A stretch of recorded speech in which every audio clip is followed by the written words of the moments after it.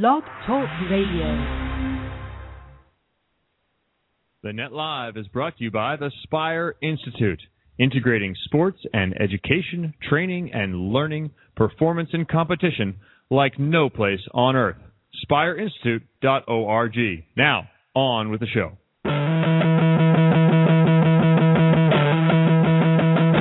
It's that time. We have the people. This is Eric from Moana.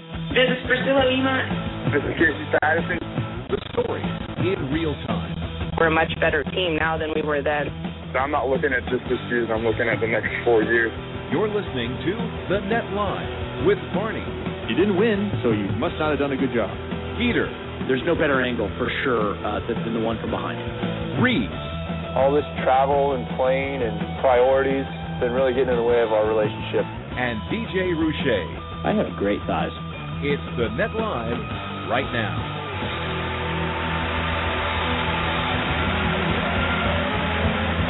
Are we really back? I think so. I think I remembered to hit all the right buttons so people can hear us. I think we're actually back. Welcome to 2013, the 2013 edition of The Net Live. You know, Jeremy, this is actually the beginning of our 5th year. We've completed 4.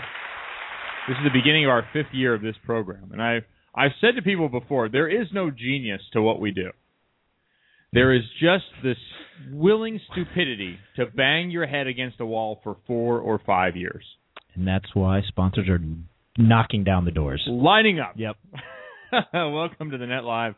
First show of 2013. Kevin Barnett sitting in the home court, along with DJ Jeremy Roueche, who you just heard. He's at the controls. Look, he even has the chat board inside of another window. He's discovered that button. I forgot. I literally did it right as the show started. I forgot about the chat board. Chat board is up. That's how long it's been. And sitting next to us, we have the lovely and talented, as it was described in an email to us, Kelly Tennant. Oh, wow. What's up, guys? I decided that I need to come up with something inappropriate and weird to say at the beginning of the show so that I can keep up with you guys. If you want to fit in. Yeah. Don't worry. Something will happen during the show, and I will clip it. And hopefully it won't be like the last show we did when Kevin was apologizing to me for inappropriate things. Inappropriate conduct. Yeah, we don't need to go back there.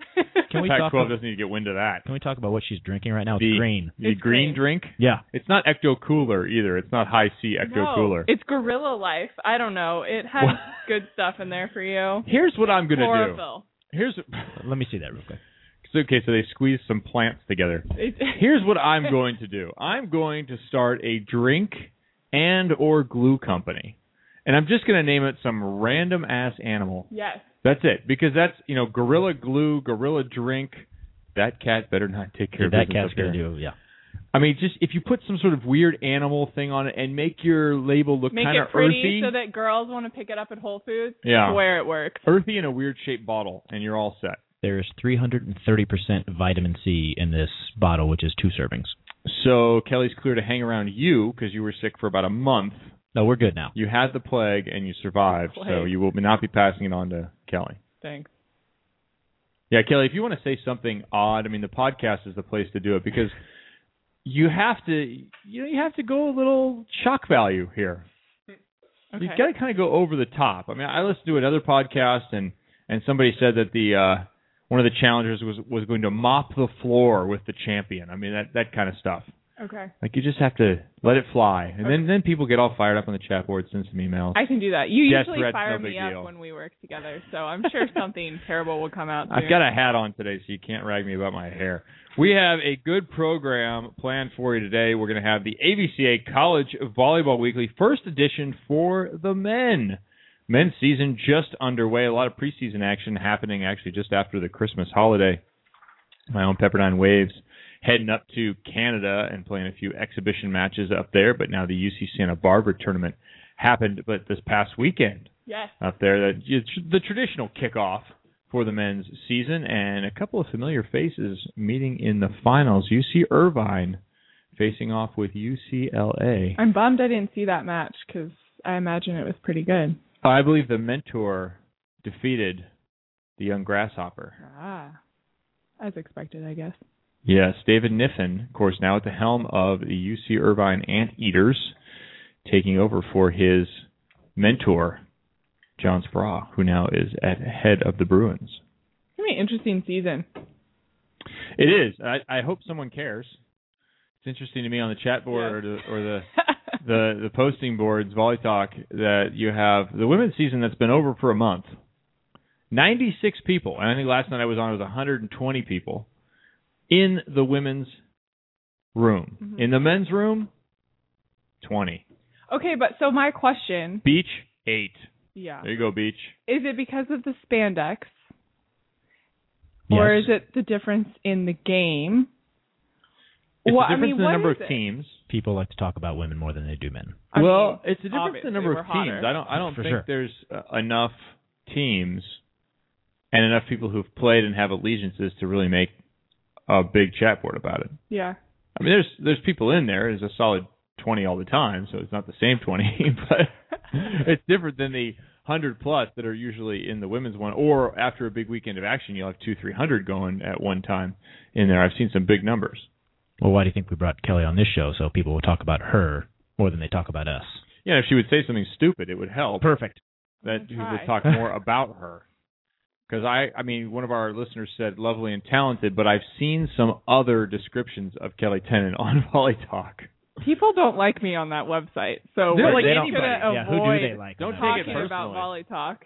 They hate me. I mean, at one point, I think my entire playing career got reduced to, like, he was okay in college. Like, sweet. They've been blowing me up on there since I was like 14, so I'm just used to it at this point, I guess. Everybody's got an opinion. And they get to express it. They have an outlet. We're all journalists now because everyone has access to that kind of mode, you know, on Twitter, on message boards. Yes, if you have a blog, you're a journalist. Yeah. Apparently. Or a DJ, for that matter. Well, and that's being exacerbated by people bringing in the whole Twitter thing, or let's get this guy on a video Skype call, and let's get the opinion of the common man, the Joe the Plumber syndrome. Right. Like, you know what? Joe the Plumber is a freaking moron. Period. He's a moron. Not to say that all plumbers are morons. It's hard to figure out angles and length of pipe, but he was just an idiot. Notice how I'm not I'm clipping on that. this. Length of pipe. Continue. I hadn't even thought of that. Oh, God, it's awesome. But that's the thing, is they brought him in. Oh, this guy, we used him as an example at a debate or at a town hall meeting, I think it was. It wasn't even a debate. It was a town hall meeting. Mm-hmm. And then they tried to turn this guy into a television host. Joe the Plumber appearing on, I think it was Fox News that brought him in, like a half-hour program. Of course it was Fox News. Are you kidding me? Joe the Plumber is now hosting a half an hour on the most popular cable news network in the nation. Do you feel like people think they can relate more to Joe the Plumber or to the famous broadcaster that's all fancy and put together? Is it about relating, or is it about getting actual information? It's a little bit about both. It ought to be more about getting information, and this is where, not to talk politics, ladies and gentlemen, but welcome to the new year. The whole notion of George W. Bush and, he's the guy you want to have a beer with. I don't want the guy that I'm having a beer with to be president of the free world. That's not a good idea. To have his finger on the button? Yeah, we don't want these academic eggheads. Actually, I do. I'd like the smarter guy to be in charge. Look, people are going to pay more attention to the stupid and absurd than they are to the smart. Which is a fine idea if you're watching TV at 7 p.m. on a Thursday. Great. Real Housewives. But if you have a guy who's got to deal with a situation over in Bosnia, or Afghanistan, or figure out how the United States economy is going to be fixed, I probably want the smarter guy. Agreed. And the same thing is true when you're talking about broadcasting of any kind. I'd rather have the smarter guy than the more relatable guy who's not going to give me any information or be reliable as to what he's saying. Now, there's a boredom factor in there somewhere. But the lines are being blurred. But that's what makes it, what you guys do well, is when you can be informative and relatable at the same time. True. Honestly, when I've done my job well, I don't get mentioned. She's getting going. You're warming up. Yes, no one's ever going to say anything if you do well. Even our bosses, do they ever call when we do well? No, it's when you really screw up and say something terrible on air is when they're going to call you. Right, or it gets clipped off by your friend and then it gets put on the show more often. Exactly. Which is way better, but... No, if everyone was doing a great job, then everyone would win the championship every year. Fact in point. We are going to talk about beach on this program a little bit today. Yeah, because I've got some inklings about what's happening. And I don't necessarily have a ton of information. I have a little bit of information, but I have kind of my thoughts on where things might be going. But we're going to get you the real story. So you're going to get kind of the conjecture here. We didn't talk about this off air. The educated guess. And then you're going to get more information from the people that actually know, because that's why we're here. We're going to give you that. We're going to get the James Lights on here. We're going to get some of the other people. I mean, we talked to Steve Lindecki this past I was going to say, December. Bradley Cooper. No, Steve Lindecki's photo on his Elevation group, I believe it is, the website. It had a little of Bradley Cooper in it.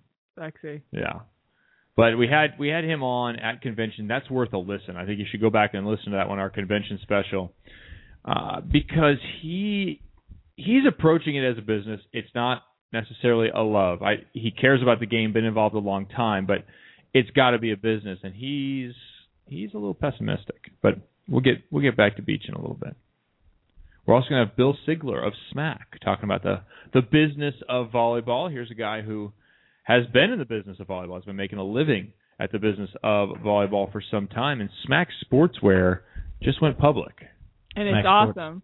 Smack Sportswear, Volleyball Superstore, and there's one other company. Entity to that. Yeah, we'll talk to him about the evolution of his company. I think a lot of people know Smack Sportswear. I didn't even realize Volleyball Superstore was him, and he's into teams now, and I was looking at their stuff at AVCA convention. They had a big booth set up. I was checking out their stuff, and I really like what they're doing with sublimation. They're starting to change the way that volleyball apparel is marketed, the way it's made.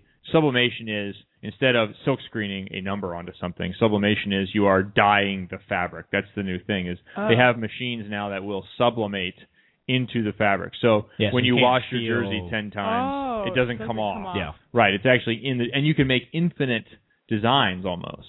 They have shorts that are a picture of the Manhattan Beach Pier during the six-man. That's awesome. Yeah, and it's a picture, but that's what the short is now. It's not screen printed on there. Correct. No. Correct. It's all a part of the short, and that's the thing that gets to me about some of these I've had uniform discussions with some of the youth leagues that my kids are involved with, and they say, the cost of this, that, and they want to charge you setup charges. I'm like, setup charges for what?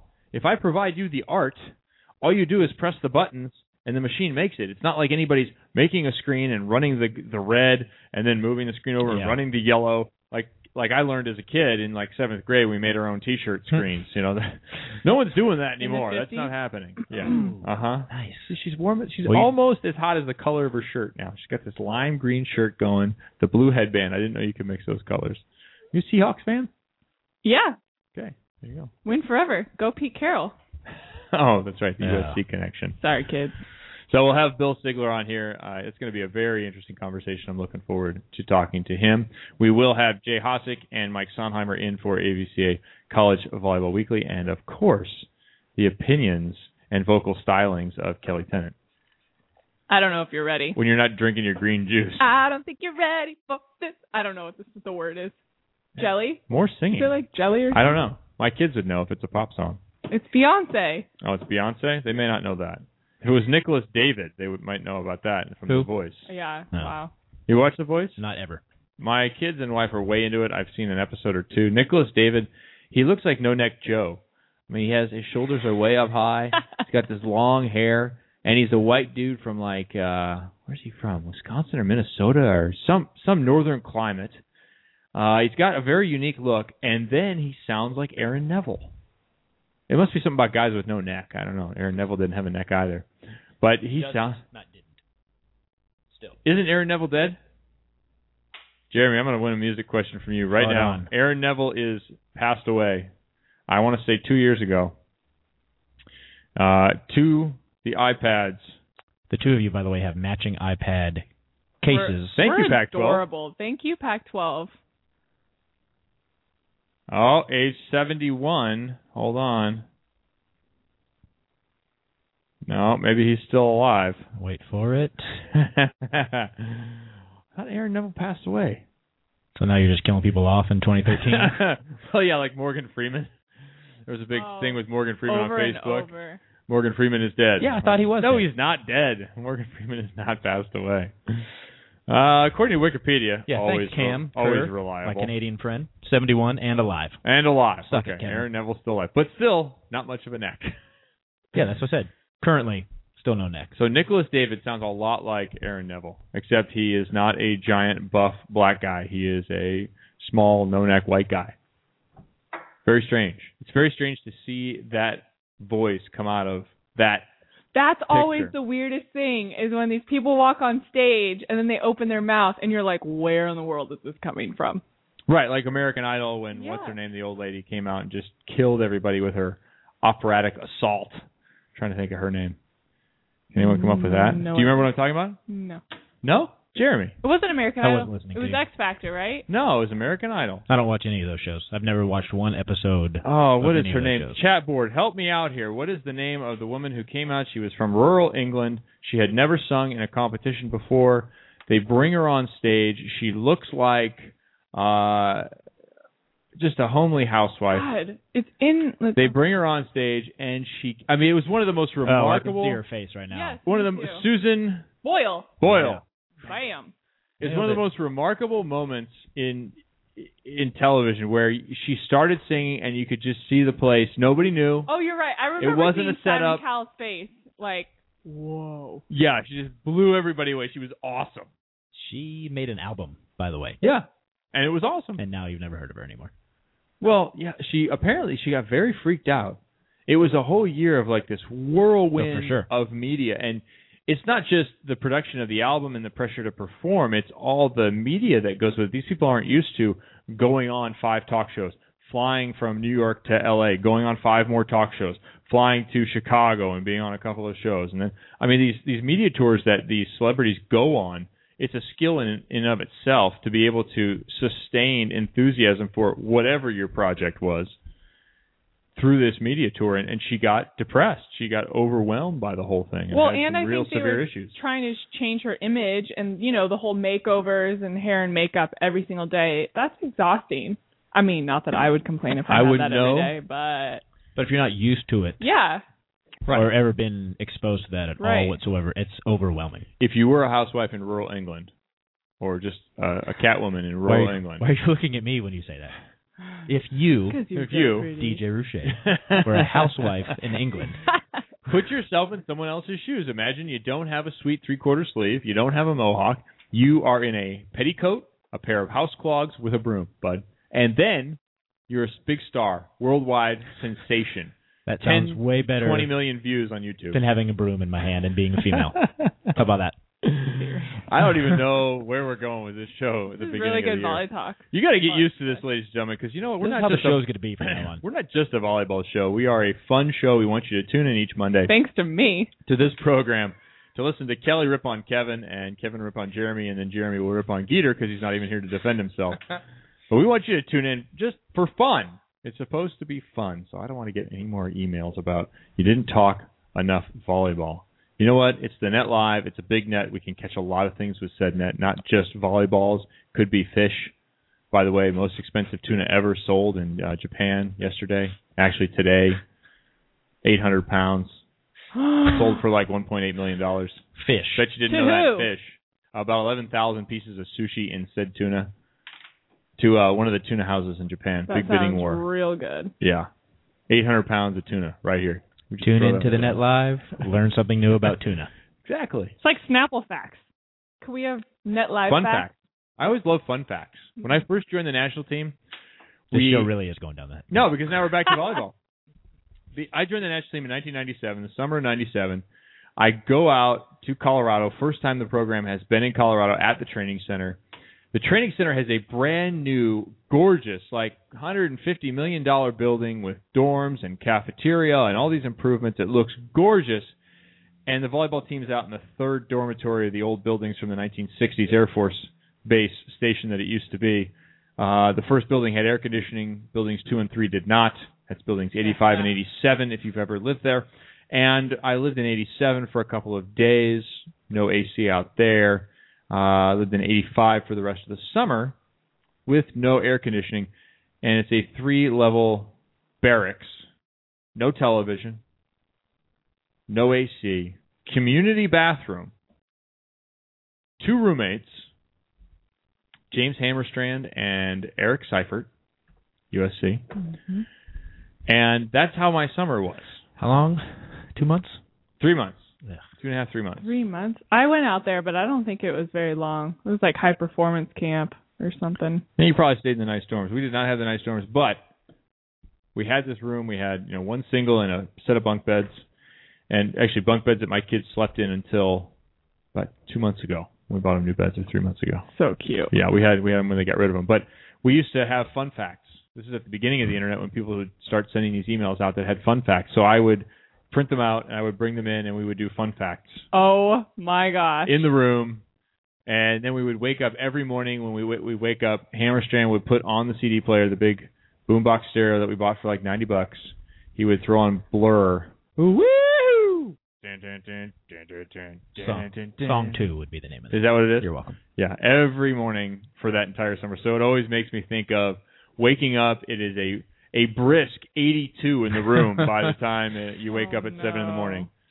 Tim Killian on the message board says it's not much better now. The dorm living there. Those dorms? Yeah.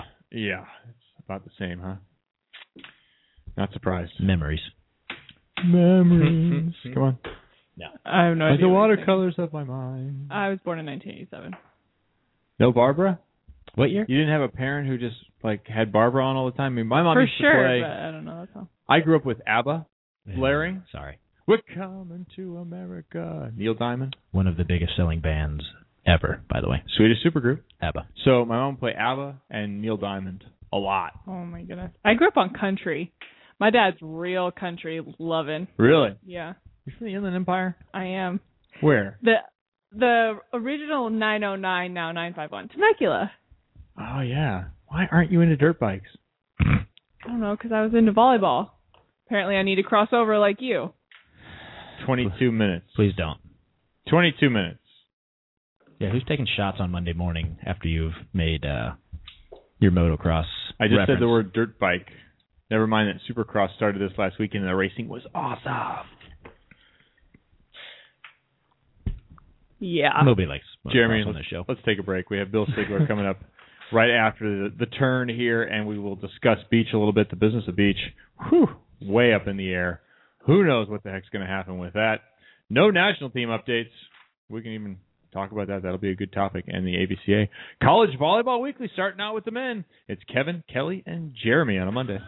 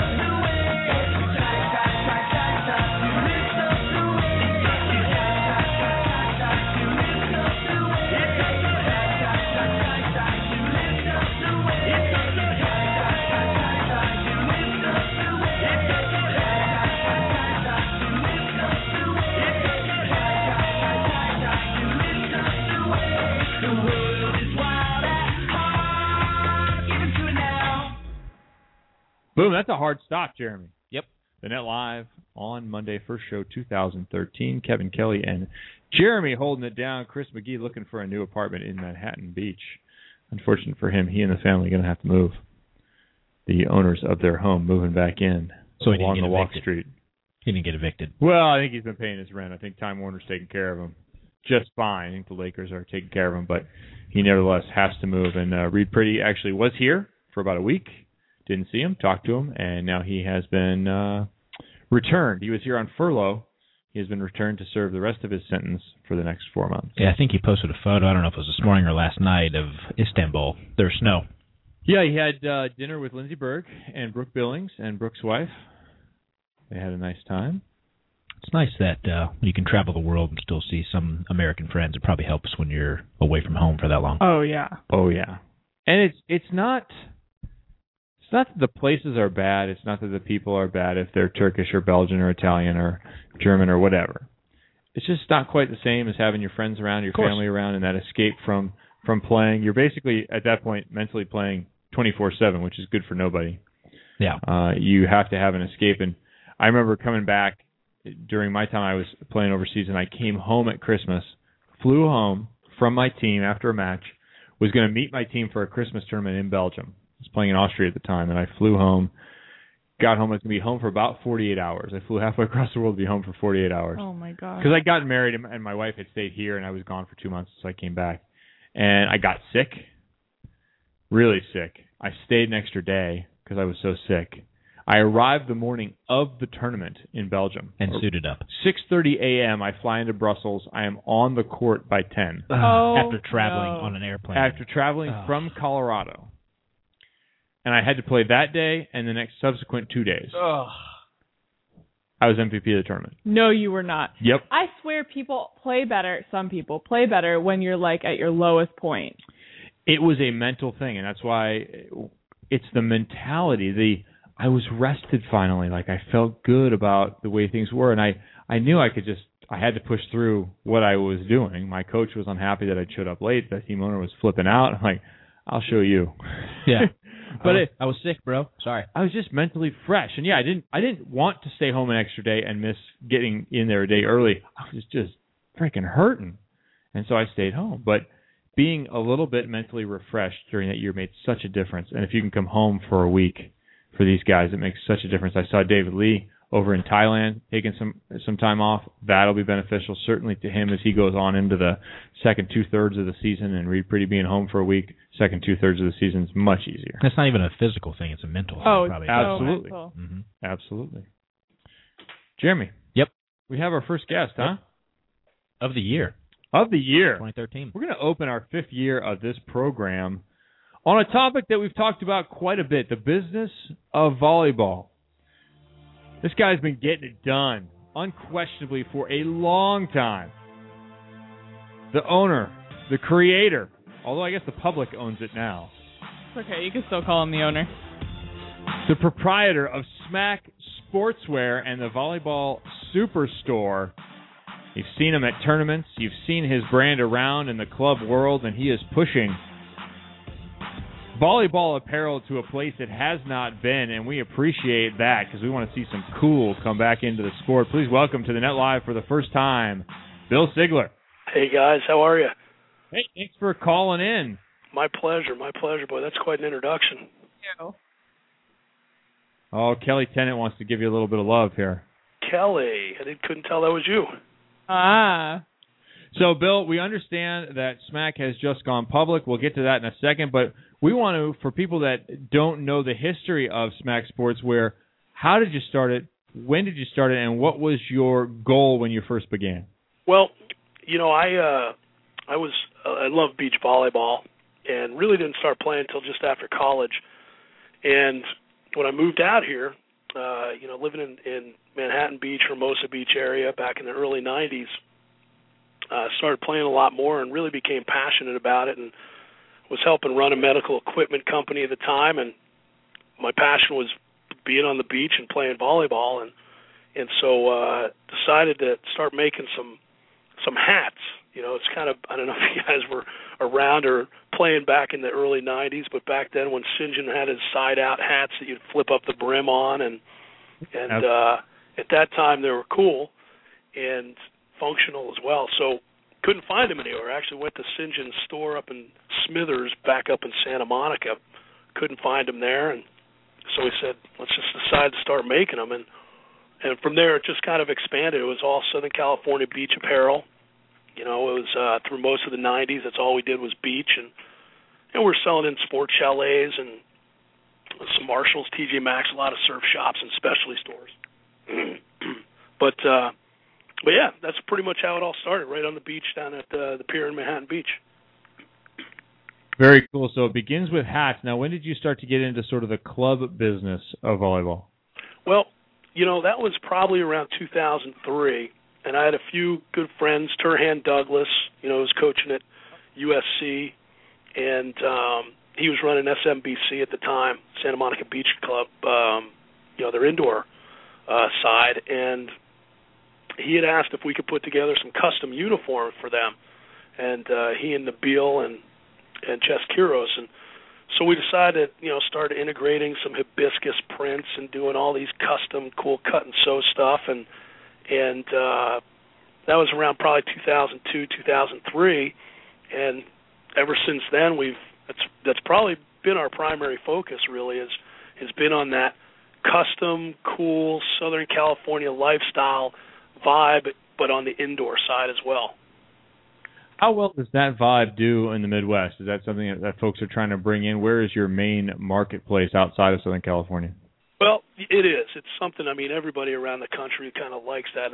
You know, volleyball is associated with Southern California, partially or primarily probably because of the beach, but also, you know, indoor. I mean, everybody loves that SoCal vibe. You know, you kind of have this image of what it's like if you don't live out here. You know, the beautiful weather, the sand, the sun, the beautiful people, and so, you know, it's gotten some real good traction from our brand, being a SoCal brand, expanding it out through the rest of the country. So you've gone from the time, Bill, when in the early 90s there were a lot of brands around, Primitive Prints, iDig, Sportswear. I mean, there's Red Sand. There's a whole bunch of those, and then there was a whole period where that all faded away. How were you able to survive where a lot of others did not?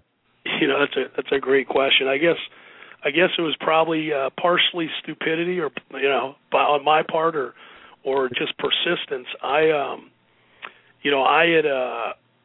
had really just had that passion for the sport, and I love what we were doing. You know, we weren't making a lot of money through the 90s, enough to pay the rent and put some food on the table and have some fun.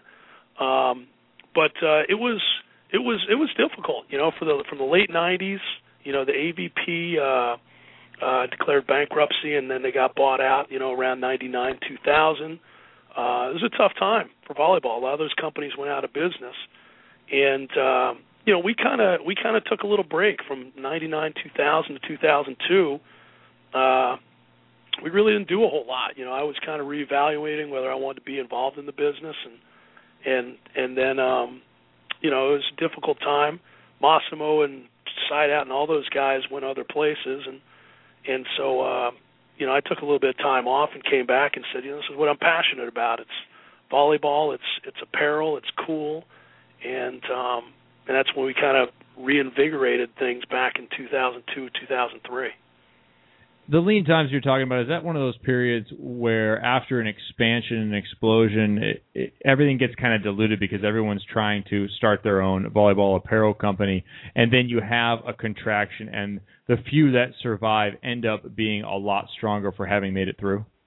Yeah, I think that's definitely part of it. You know, I think the fact that we've stayed true to volleyball and that's all we've focused on has really paid off for us, you know, since that time. And we can go back and say we are the only brand that stayed true to volleyball and made it through since 1994. So, nobody else can really say that. So, you know, it definitely shows to those core, players, coaches, club directors, athletes, fans that, hey, we've been doing this for a long time. We're not someone who's just coming along when it's, becomes hot. we've been doing it for a long time, and it's the only thing we've been doing is volleyball. What's different about the volleyball community today when it comes to servicing their apparel needs? Well, a lot of people out there, what we're finding right now, which is kind of hot, at least from the indoor side, is sublimation of uniforms. And, this is just something that's really come into volleyball in the last few years, but it's been kind of interesting. In the past, you had to screen print numbers on, and I'm sure you guys all realize how uniforms used to look, and now what we're finding, we just in the last 3 months invested in a lot of equipment, direct-to-garment printers and sublimation equipment and things like that we're doing in-house. And we make all of our clothes, all of our custom clothes are made here in our Southern California warehouse here in Torrance. But we had a lot of equipment which is allowing us to do that. And the sublimation is cool and because it's, we can use all those high-tech wicking fabrics, but we can go to a club or, even a beach club. We're doing a lot of beach uniforms right now where they'll give us their logo, they'll give us their ideas, and we'll put something together that's like unique across the world. Nobody else in the world will have the apparel that they're wearing. With different designs in the fabric. It's all sublimated into the fabric, numbers, logos. So there's some really cool stuff out there right now. So that's definitely one of the things that we're seeing is really hot. And the other side, too, is a lot of the licensed apparel we do. We have the license to do all the USA Beach apparel. We do product for the NVL. We do stuff for the EVP, the National Collegiate Sand Volleyball Association. So, we do a lot of that apparel through our online stores, and that's been really hot as well. Yeah, I had an opportunity to see some of your gear out at AVCA convention. I really like the photo shorts. The picture of Manhattan Beach. That's just something that was not even remotely possible 10 years ago. Exactly. And those, what we're doing with that stuff is really cool. We, I think, JR, you probably have seen those too. But it's this great 6-man image that we sublimated onto these shorts with this nice wicking, micro poly spandex fabric. It's a cool look, but it's also really functional. How important is it that all this stuff is made in Torrance and you have the ability to react quickly? You're not working with large lots overseas and having to ship everything. It's probably the cornerstone of our business. Besides the fact that we can say we're made in the U.S., just having, I've probably been in the warehouse the whole morning just meeting with my cut and sew guys. We have about 15 machines in the back, and people are just humming away on, warm-ups right now for clubs all around the country. So being able to react quickly like that, one of the problems that our bigger competitors like Mizuno and ASICS and those guys have is when they're out of product, and you're not getting it. And, they're reliant on overseas and boats coming in and customs and all that. But for us, if a customer, orders 100 uniforms and they add 3 kids, and those kids play in a tournament next week, we can turn those things around in a couple of days and overnight them to them. So it's definitely something that sets us apart, being able to do that in-house. In the Net Live, we're talking to Smack Sportswear founder Bill Sigler. And Bill, I got a quick question for you. We have a phrase that's been popularized on this program. It's "I got next set." Right. Should that be on a hat somewhere, or at least a T-shirt, and roll down to the beach with that one? "I got next set." I love that, and I've been telling Geeter that I got to get him some apparel out there and get you guys some. And by the way, how's your brother doing? He used to work for us too.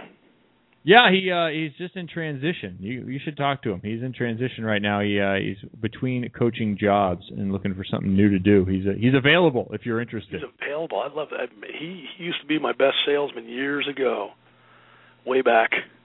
But tell him I said hi. I will. Bill, Definitely.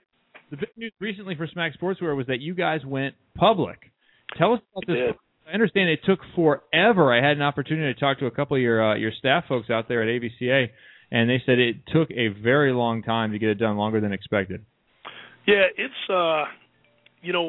we had a lot of opportunities that came before us over the last year or two, and that included sublimation. It included the NCAA making sand volleyball, a scholarship sport. It included, opportunities that we have at the retail level with our beachwear, which you'll start seeing the fruits of those labors come out over this next year with our product line and, what stores are going to be carrying it and things like that, which I can't really talk about. But anyways, to make a long story short, 2 years ago I was kind of saying, okay, we have all these opportunities, but we need capital to be able to do it. And, trying to find capital as a private company was difficult, especially 2009, 2010, the economy's not doing great, and so, I teach volleyball classes down in Hermosa Pier, and a guy was taking my class, about 52, former CEO of a number of companies, made a good deal of money, bought a boat, and just sailed the world for 5 years. And he said, listen, that's what I do. I raise money for companies, and I do it through, making them a public entity. And so what we ended up doing was over the process, we had to go through an audit, and that audit took forever because we had to have them witness 2 years of physical inventory. So, they witnessed that, I believe, on June 30th, 2011, and then 2012. So it literally took about a year and a half to finish that, and that's where we are now. We accomplished it. We merged my private company into the public company, became the public company in mid-December, and it's now traded on the NASDAQ over-the-counter bulletin board under the symbol SMAK. SMAK. So if I'm looking to invest a whole bunch of money, that's where I need to put it. Absolutely, especially if you're a volleyball fan or anyone who supports volleyball, and we have some big goals over the next 3 to 5 years, and definitely we'd love to have people go out and buy that stock. It's I definitely think that with all the plans and all the good things we have coming up over the next few years, that stock is going to start getting up there. Does one of your goals include your girls' 6-man team winning this next year? Oh, my goodness. Listen, you guys, who cares about actually winning the tournament? You guys win the Rage every year, and that's why we love you. Thanks to Nikki Jade, at least. Bill, I just want to point out that I played on your SMAC 6-man team twice, and both years we won. And then I retired, so I'm batting 1,000. And see what happened, though. You retire, and we end up losing. Yeah, I didn't I just wanted to say that you were good when I was. Well, some guys are there to spike balls, and some guys are there just to make the vibe a little bit better. I think I know where Jeremy. You're welcome. No, JR, we've got video of you scooping balls in the back row. Maybe not in the finals Sunday, but definitely Team Magnum. Magnum wants you back this year. I played Sunday morning too, Kevin. Did I hear that Jeremy's more of a midday Saturday talent? Is that what I just heard? You have your national team on your squad except for Kevin and Reed. I don't need to play. That's why. Yeah, that's true. I mean, we did have Sujo. Sujo unfortunately wasn't there this year, and we ended up getting smoked between him and McKenzie not being there. And but hopefully now with the Olympics being 4 years away, we can get those guys back next year. Yeah, how about Dave McKenzie goes from being MVP for SMAC in the 6-man to being on the Olympic roster the following year? Pretty good job by David. I want to ask you, Bill, about some of those goals. Where is this company going to be in 5 years? You say going public gives you some advantages. What are those advantages, and where do you really think you're going to position yourself 5 years from today? That's a great question. We are focused in 3 areas. One is team, one is beach, and one is e-commerce. So we've really kind of focused our growth in those areas. Now, there's still a huge opportunity for us in growth in the indoor side, and we're expanding outside of just club. We've really focused on club over the past. We're trying to set up we're in the process right now setting up some pretty big partnerships with some of the biggest team dealerships in the country, whereby they'll be selling our apparel to all the school coaches, and so there's a lot of expansion there. Unique, really performance-based fabrics that we're going to be introducing. We're coming out with this unique fabric that's a wicking poly cotton fabric. Most of the time, wicking fabrics you'll find are 100% poly. Sometimes they're a little uncomfortable. We're coming out with this fabric that's poly on the outside, cotton on the inside, but is has all the wicking properties, which is it's going to be really comfortable. So from the indoor side, huge potential for growth, possibility that once we kind of get everything rolling, we may expand that into some other sports. But that's, time will tell once we really nail down and do some more growing within the volleyball market. One thing that's going to be really cool that we're going to be launching here in the next 2 to 4 weeks is our uniform builder online, which will allow people to custom design their sublimated jerseys, their all their custom uniforms. They can design them online. So look for that. It'll be really cool. The beachwear side is that's where my passion is. It's been something we've kind of put on the shelf. We've sponsored athletes like Jenny Kropp and Tyra Turner, Brooke Sweat, and people love our bikinis. They love our board shorts, but we haven't really expanded at the distribution at the retail level. We've been meeting with a couple of huge, ridiculously huge retail chains that are really, really very, very interested in working with us, and I'll say that, and also mention that at some point, watch The Bachelor. I'm just going to say that. Watch The Bachelor, the TV show, on January 21st, I think it is, and I can't really talk much about it, but you're going to see a lot of smack. Let's put it that way. That's going to be really cool. We can talk about that briefly, but mark that on your calendars. You're going to see a ton of volleyball, ton of volleyball clothing on The Bachelor, and then like I said, from the e-commerce side, Kev, I think we have a huge opportunity to grow there too. We've only touched the tip of the surface of what we can do, and now with capital behind us, I've got some great staff internally. We've really fine-tuned all our systems internally to turn things around a lot quicker, which we've been working on for the last 6 months to a year. So, from the e-commerce side, I believe that's going to grow substantially as well. I wonder about the quality of the volleyball on The Bachelor. I am frequently disappointed when I see programs featuring volleyball in any capacity. The quality is atrocious. Well, like I said, I can't really say much about it, but I think anyone who likes volleyball is probably going to like this episode. Okay, I will definitely mark it on my calendar, January 21st, The Bachelor, and I will have an ABCD grade for the volleyball playing or happenings, goings on. Yeah, you'll definitely everybody out there will see some people they know, guaranteed. Excellent. How about the expectations now that you've gone public? How do the expectations business performance-wise change for you guys? You mentioned the infusion of capital and the new capabilities you have, but what items are you expected to deliver, or how are you expected to perform differently? Yeah, that's the question that keeps me up at night, every night. It's and for the last, whatever it is, 17, 18 years, all I've had to worry about is, there really hasn't been a whole lot. It's just been me as the sole owner. And now, we have 160, I think, 180 investors who own shares. And, we have to, we're beholden to them now.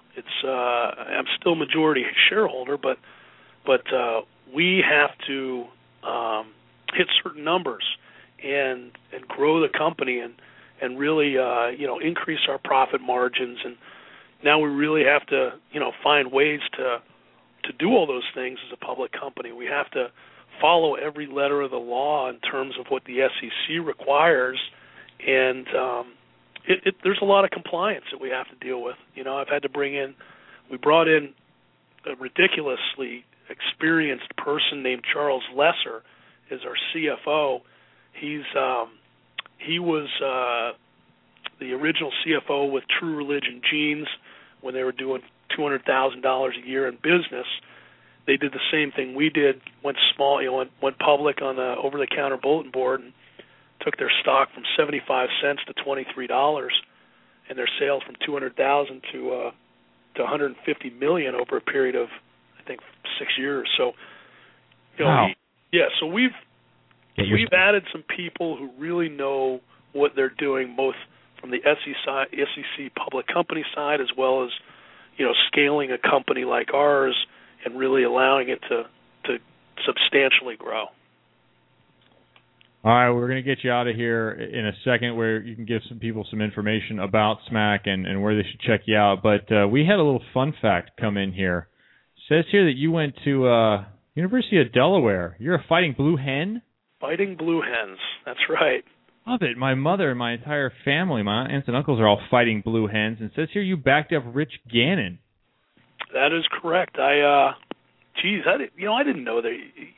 Working with your brother this whole time, he never told me anything about your family. That's crazy. The Fighting Blue Hens, I loved it. University of Delaware was a great place to go to college, and played football with Gannon back in the day, and didn't get with him playing in front of me. He was a year ahead of me. Didn't get a whole lot of playing time. Let's put it that way. He was a stud, but it was great times back there. Well, things definitely have worked out. I think for the betterment of our sport. Thank goodness you're not still in football. Yeah, definitely. Right. Enjoyed the ride. People want to check out SMAC Sportswear. Where do they need to go if they need apparel or if they need team gear? Or they want to learn more about your company and how you might be able to meet their apparel needs. Yeah, they can go to smacksportswear.com, and as well as so that'll everything on our company. Everything regarding the public side of the business, with regards to financial reports and, investment information and things like that. It can be found on that site, our team apparel, our beach apparel, all that. And then the VB Superstore is our e-commerce store. And, we actually sell shoes from Mizuno and Asics and knee pads and ankle braces and, all kinds of different things, pretty much everything for volleyball. Fantastic. Bill Sigler is the owner and founder of SMAC Sportswear, a company that has been getting it done since 1994 for the world of volleyball. It's made in the USA gear, and he's pushing the edges of what's possible and what's cool. Bill, thanks very much for being on the program, and I look forward to coming by and see the factory. Definitely. Come by anytime, guys. It was great talking with you. All right. Thanks, Bill. Bye, thanks Bill. for the time. All right. See y'all later. Yeah. Good stuff. By the way, that was Dustin A-Ball that texted me with Of course. that knowledge of Bill. And I wrote him back and said he almost won the Fifth Man Award for 2013 already. He's pushing it. He's pushing. Yeah. He said the campaign is already on. What will Rosenthal and Hasek do? I mean, that's a big pull by A-Ball. I love that. Fighting Blue Hen. My entire family is Fighting Blue Hens. Actually, my family, the Tordella family, I believe this is correct. If it's not correct, it's absolutely close. They have the most members of one family to graduate from the University of Delaware. Whoa. The How Tordella many? family. That's awesome. Because my mom is one of 9, of which 8 graduated.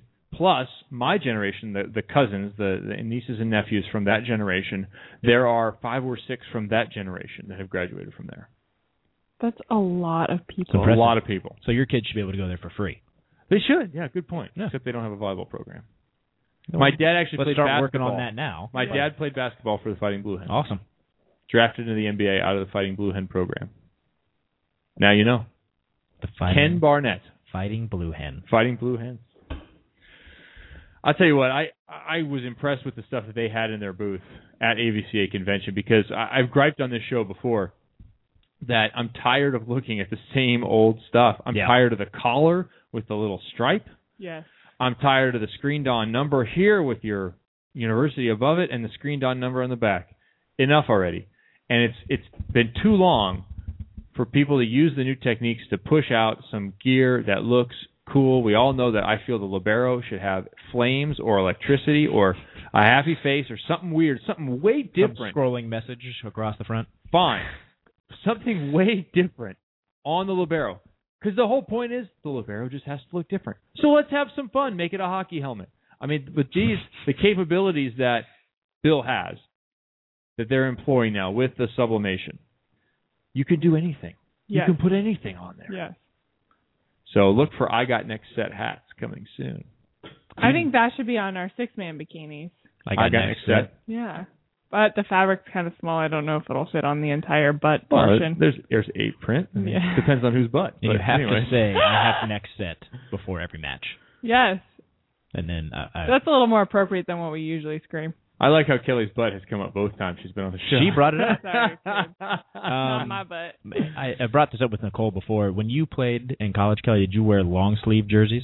No. Because I'm curious about that. Like, that you're trend, indoors. Yeah. I never understand those. Like, I wouldn't feel comfortable. Me neither. I feel like I would always be pulling it up. High school, I wore them. But why, though? I don't know. But I used to pull them up like this because I never passed. So it didn't make it passing-wise. And I used to see, like, in Dane's era, I think Dane may have worn long sleeves, even as late as 91 or so, 92. I've seen some long sleeves in photos at Pepperdine around that time still. I wouldn't feel comfortable passing with that on my arms. No, the touch is different. And why I'm just curious why that would even start. Like, are you cold? Fashion. I think it's actually the history of volleyball. Is it women? I think there were being more long conservative and they had to cover up. No, but I think long sleeves were more popular earlier. For diving on the floor would be nice. You're not burning the heck out of your elbows and stuff. I agree with that. But I think if you look back in the history of volleyball, you would see more long sleeves, even not in the 20s or whatever, but in the 60s and 70s. I think you'll see long sleeves on a lot of guys. With buns? Well, on gals, yeah, you'll have buns. Long sleeves and buns. I think buns ought to come back. Yeah, bring the buns back. I love the buns.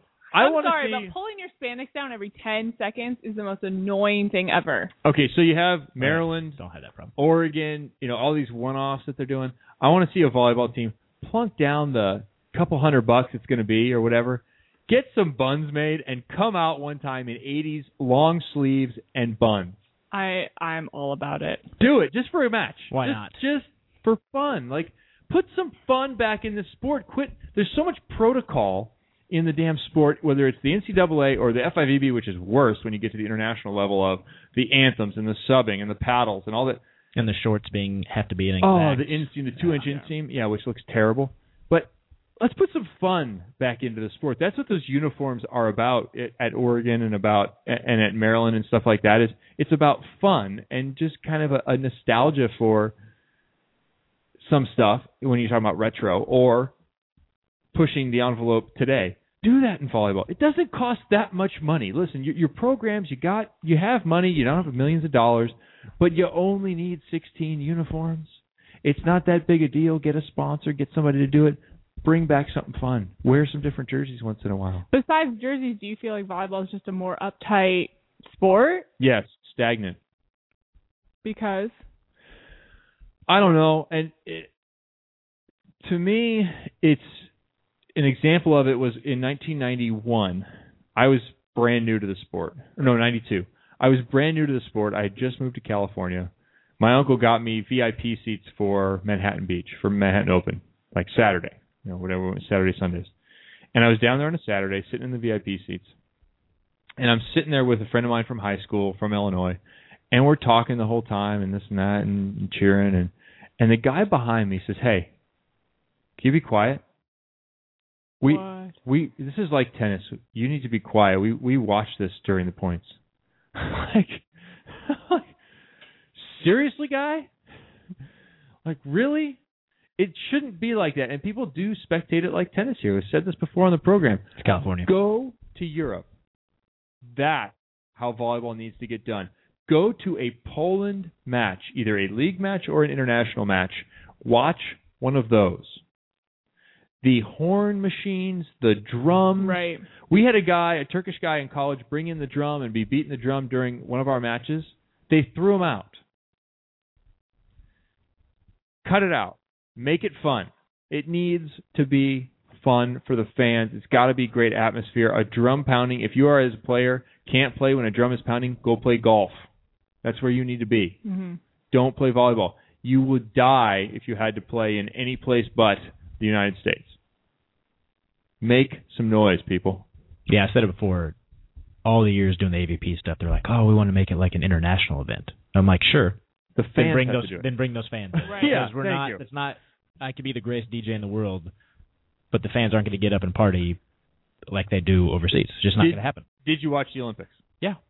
Did you see the costumes? Yeah. Costumes everywhere.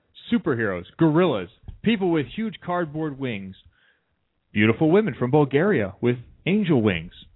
I mean, unbelievable, the atmosphere that was there. I didn't know that nobody else did it. I've said before on the show, I didn't know that volleyball was the only place where the costume became part of showing up.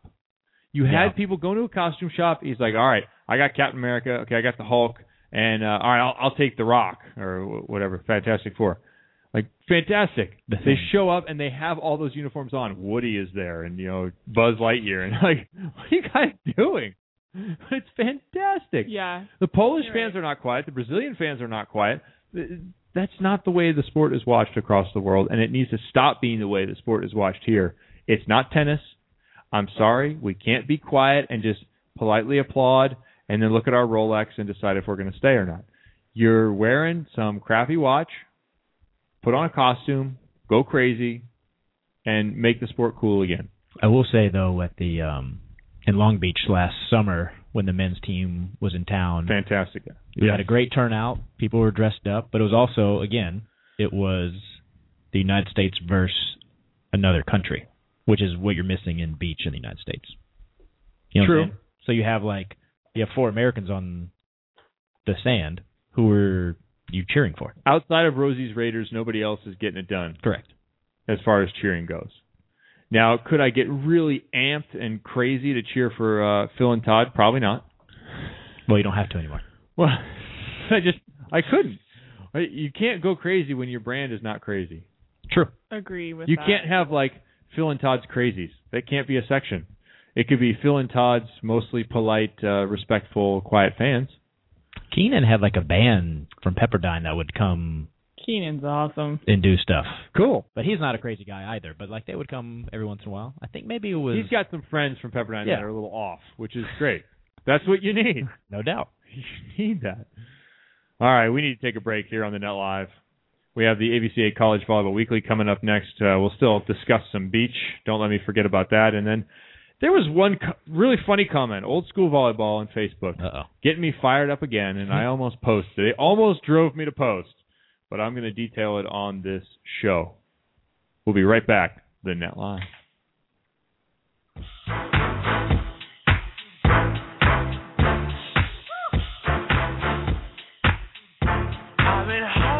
So long, I've been sleeping all alone, Lord, I miss you.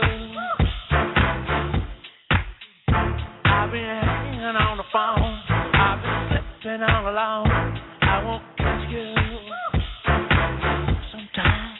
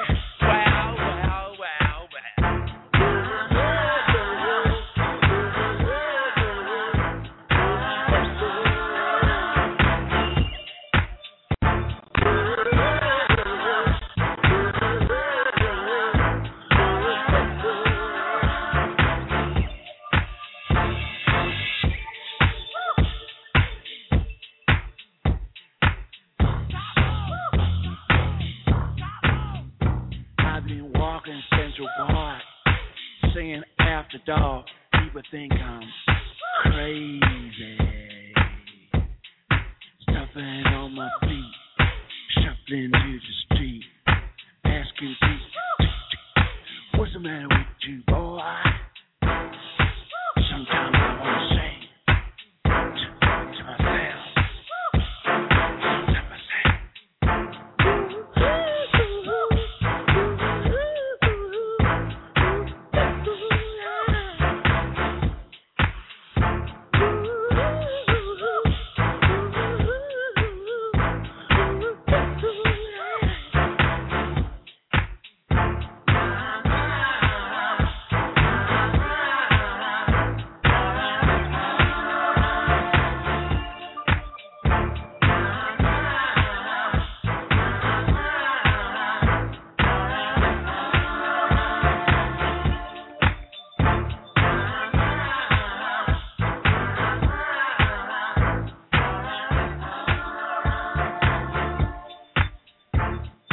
The Net Live is brought to you by the Spire Institute, integrating sports and education, training and learning, performance and competition like no place on earth.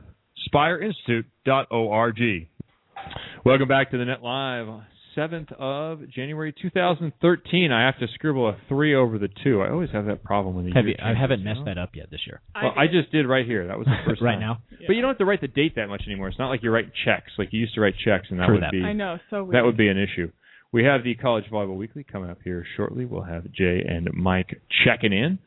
But I wanted to get on the beach for just a second because Old School Volleyball on Facebook got me a little fired up this past week. And they spent a lot of time talking about how awesome the game was way back when and how the rules didn't change. And it was just, it was pure and this and that. I'm like, then they go through a bunch of rule changes that were being made during the time. Like, guys, the same experiment was going on. You just don't remember it, and you thought that was okay because you were there then, and now you're just, you're sitting behind your computer and getting a little bitter. They said something about the FIVB and how the FIVB will never be what the AVP was. And then went on with a couple of other things about how bad the FIVB is. And what my thought was, you're right. You're right. The FIVB will never be what the AVP was. Because you know what the FIVB is not going to do? Go out of business 3 times. You're right. They'll figure out a way to make money and sustain the sport and grow the tour across the world. You're right. They're not going to be the AVP. Jesus.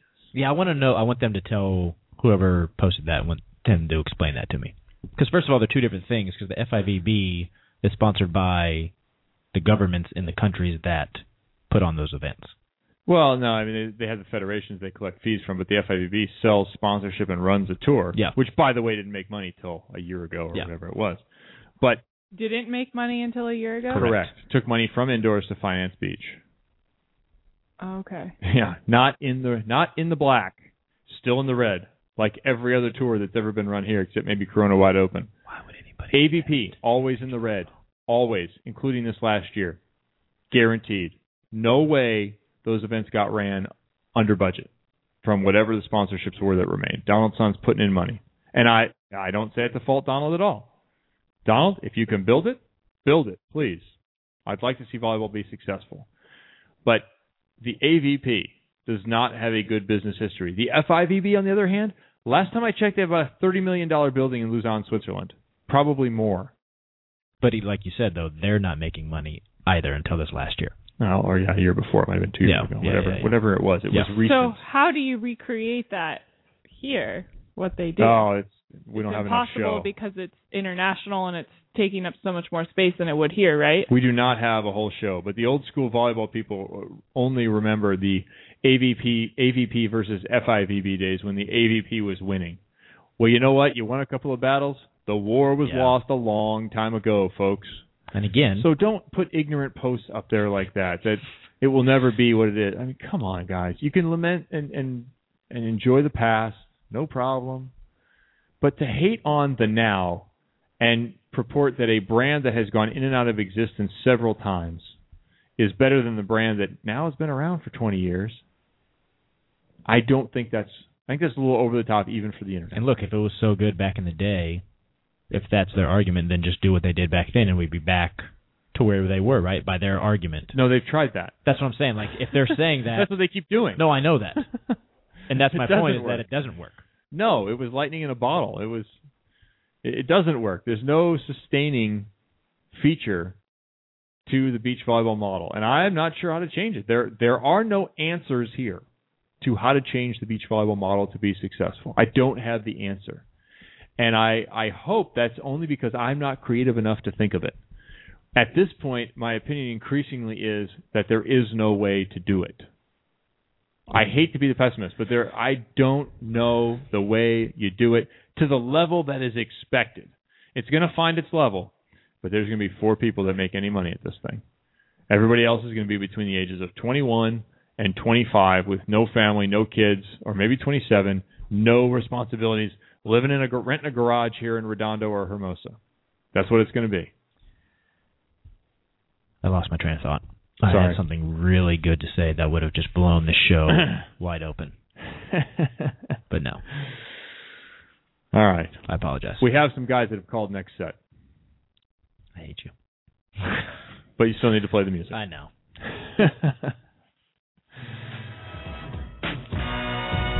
Each week, the Net Live is proud to present the College Volleyball Weekly in association with the American Volleyball Coaches Association. I love being in association with an association.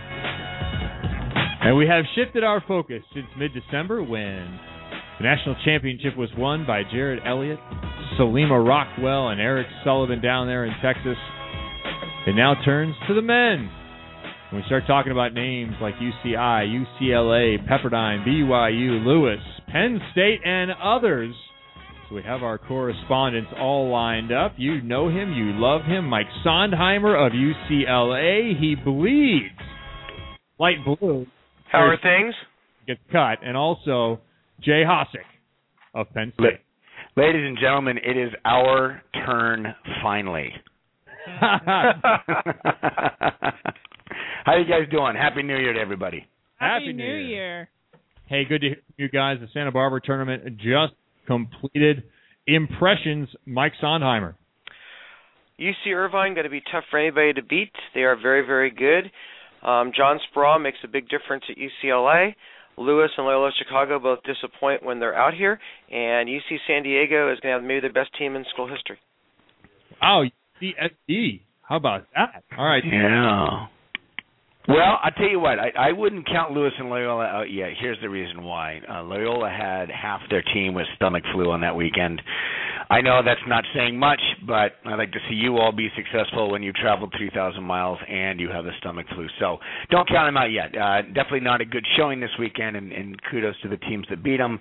But I agree with Sonda. UC Irvine, under new head coach David Niffen, did a real nice job this weekend, and I'm not even sure if Tilly swung. I think he was just kind of playing libero a little bit. So if that's the case, they're the team that's going to be gunning for the top spot all year long, and I think BYU showed on TV this weekend why they are going to be in the hunt as well from the MPSF. Taylor Sander definitely showed the reason why he will be in contention for Player of the Year this year as well. So those are some good teams this year. And then Pepperdine, Stanford, and USC will all be in the mix too. Yep, I agree. Yeah, that was the name that I was kind of missing hearing there was USC. Where are they at? We've seen Bill Ferguson work some miracles, but where are they starting the year? I think they're going to be better than people think, and the reason is, everybody put so much on Sorelli, and he graduated, and Sandrick was good in the middle. They got everybody else back. They've had 3 really good recruiting years in a row. They got a solid setter in Micah Christensen, which is so important in men's volleyball. So I think that they're going to be, right there and really surprise teams. Well, I think for USC, though, and Sandy, you can add to this, is not having Madison McKibben in. He's redshirting this year. Will be back next year. I think next year is more their year. It's possible. I think that the problem is going to be is that SC will be good now. I think a year from now there'll be some other teams that could be better because realistically most of the teams are actually younger in the country, Penn State included, and I think that whatever you got, volleyball this year I think is going to be a lot of balance, a lot of 5-set matches, a lot of close 4. I think next year the teams at the top will be that much better. Okay, Jay, pitch me then. Why is Penn State going to be awesome? Well, I know you're going to dominate.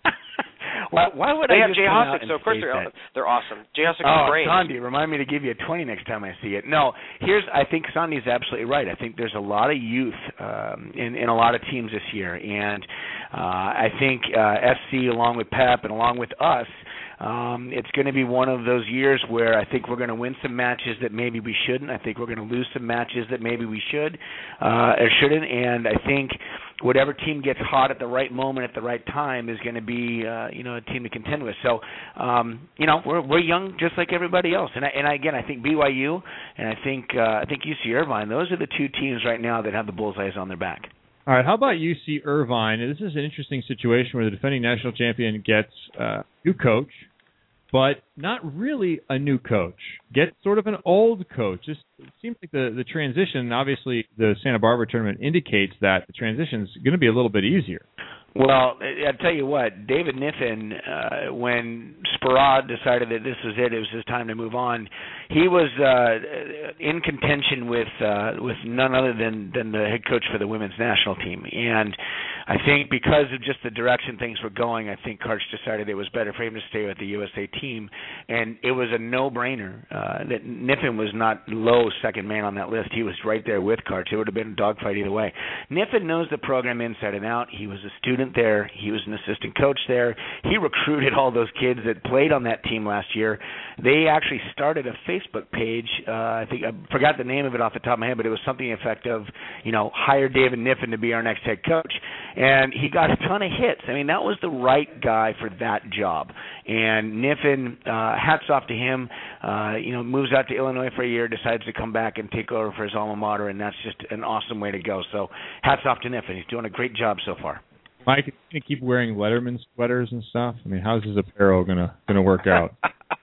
Everything is just fine. Everything is very classy. I think the whole sport of men's volleyball, the coaches have gotten a lot more classy, a lot better dressed in the last 10 years. Even Jay actually dresses up sometimes for his warm-up. Yeah, don't hold your breath too long. Okay, I haven't heard is the 2011 champion, Ohio State. What is the situation there other than they have Mitchell Beal, son of head coach Doug Beal? Yeah, no, they. I think anybody over there will tell you it's kind of a little bit of a rebuilding time for them. They lose, the workhorse for the last 4 years, Sean Sangre. He was great. He's the kid. From what I heard, he took a couple weeks off afterwards and iced his shoulder for a while. So he's overseas playing right now. The rest of the team is kind of a mixture of young and old, but I think they're kind of realizing that they're going to start building maybe for 14 or 15 this year. They're going to be in the hunt, but I think it's going to be Lewis and Loyola that are going to be the ones that kind of maybe head and shoulders above them for right now. Is anyone going to give you any push there for Penn State? Or are you guys going to have to rely on your non-league matches? No, you know what? Last year I think was the starting point of it. Pav and I and Colin and a lot of the coaches agree this is probably the most even year that the EIVA has had in a long time. And Pav says in his history since he's been here, he's never seen it so dead even. Princeton with their head coach Sam Swiesky has done a nice job in recruiting. St. Francis has gotten bigger all the way around. George Mason has not graduated anybody from last year, and they were pretty good last year. And Harvard only lost one guy. This is going to be a year that I think the EIVA is going to be a test for everybody. I think clearly those coaches that always every year always downplay. Penn State's going to win the league. Penn State's going to be in the NCAA semis at Los Angeles at UCLA May 2. Don't worry, just count it in, mark it in. I mean, I like the sob story coming in. Penn State's better. In some ways, going to be better than last year. They've got a better. Their passing is better. I think they're going to be solid, and they're going to be really good. And let's stop that. The other teams are better, but it's still Penn State. Sandy, I don't want to hear this. I don't want to hear this next 4 months.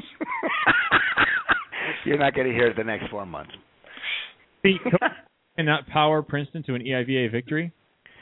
Princeton's going out to play Santa Barbara and San Diego here in a few weeks. I think you're going to be surprised. They're a good team. We saw them in the fall. Schwagler is back.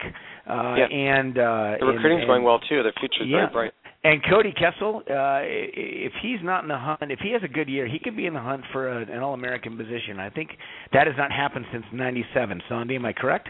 Correct. When they got to the upset Penn State that one time. Yeah. So they're going to be pretty darn good, and I'm excited to see how well they do out there. So don't tip your hat yet to them and count them out. I think they're going to be pretty good. All right, Jay, I'm going to keep you out there for a second now in the MIVA with Lewis and Loyola. Lewis and Dan Friend, I mean, they're kind of bringing this program back from the death throes a couple of years ago when they had to stop bringing in professional Puerto Ricans. Well, Division II does have different NCAA rules than everybody else. There is actually a clause that allows them to have a player play 1 year professionally before they come back to play. And so there is a little bit different NCAA interpretation there. So, but to Dan Friend's credit, he was at Newman. I believe he took him to the NAIA finals 1 year and then got hired at Lewis when Dave Dozier was let go. That program faced the death penalty for sure of any program in men's volleyball. And, when you take that job, first of all, it's not like you're living in the hustle and bustle of Chicago. You're living in Romeoville, which is about an hour and a half outside of Chicago, in the middle of nowhere. You're at a school that's a small Division II program, not a relatively large name unless you're in the aeronautical field. And, you're not exactly known as a powerhouse for sports. And so he took that program and built it from the ground up again and has brought them back into national prominence. And that's congratulations to him. He'd worked his butt off to get that program back to where it is and to become a national name again. The Blues Brothers got out. The Blues Brothers. Yeah. Dan's done a great job there. I think his program, Loyola Chicago's come up. Sean Davis done a really nice job, and Pete's done an amazing job at Ohio State. And the Midwest Volleyball and Ball State's going to be better this year. And Arnie's at IPFW. I think you have to look at the whole country. I think the 22 Division I teams and the few Division II, it's solid around the country in men's because of the 4.5 scholarships. Everybody's got somebody. And on a given night, I think that it's so close, a given team can beat another team because of that. Yep. What about the MPSF? Give me some predictions here, Sondheimer. Somebody will beat UC Irvine during the year. They will not go unbeaten. How's that for a first prediction?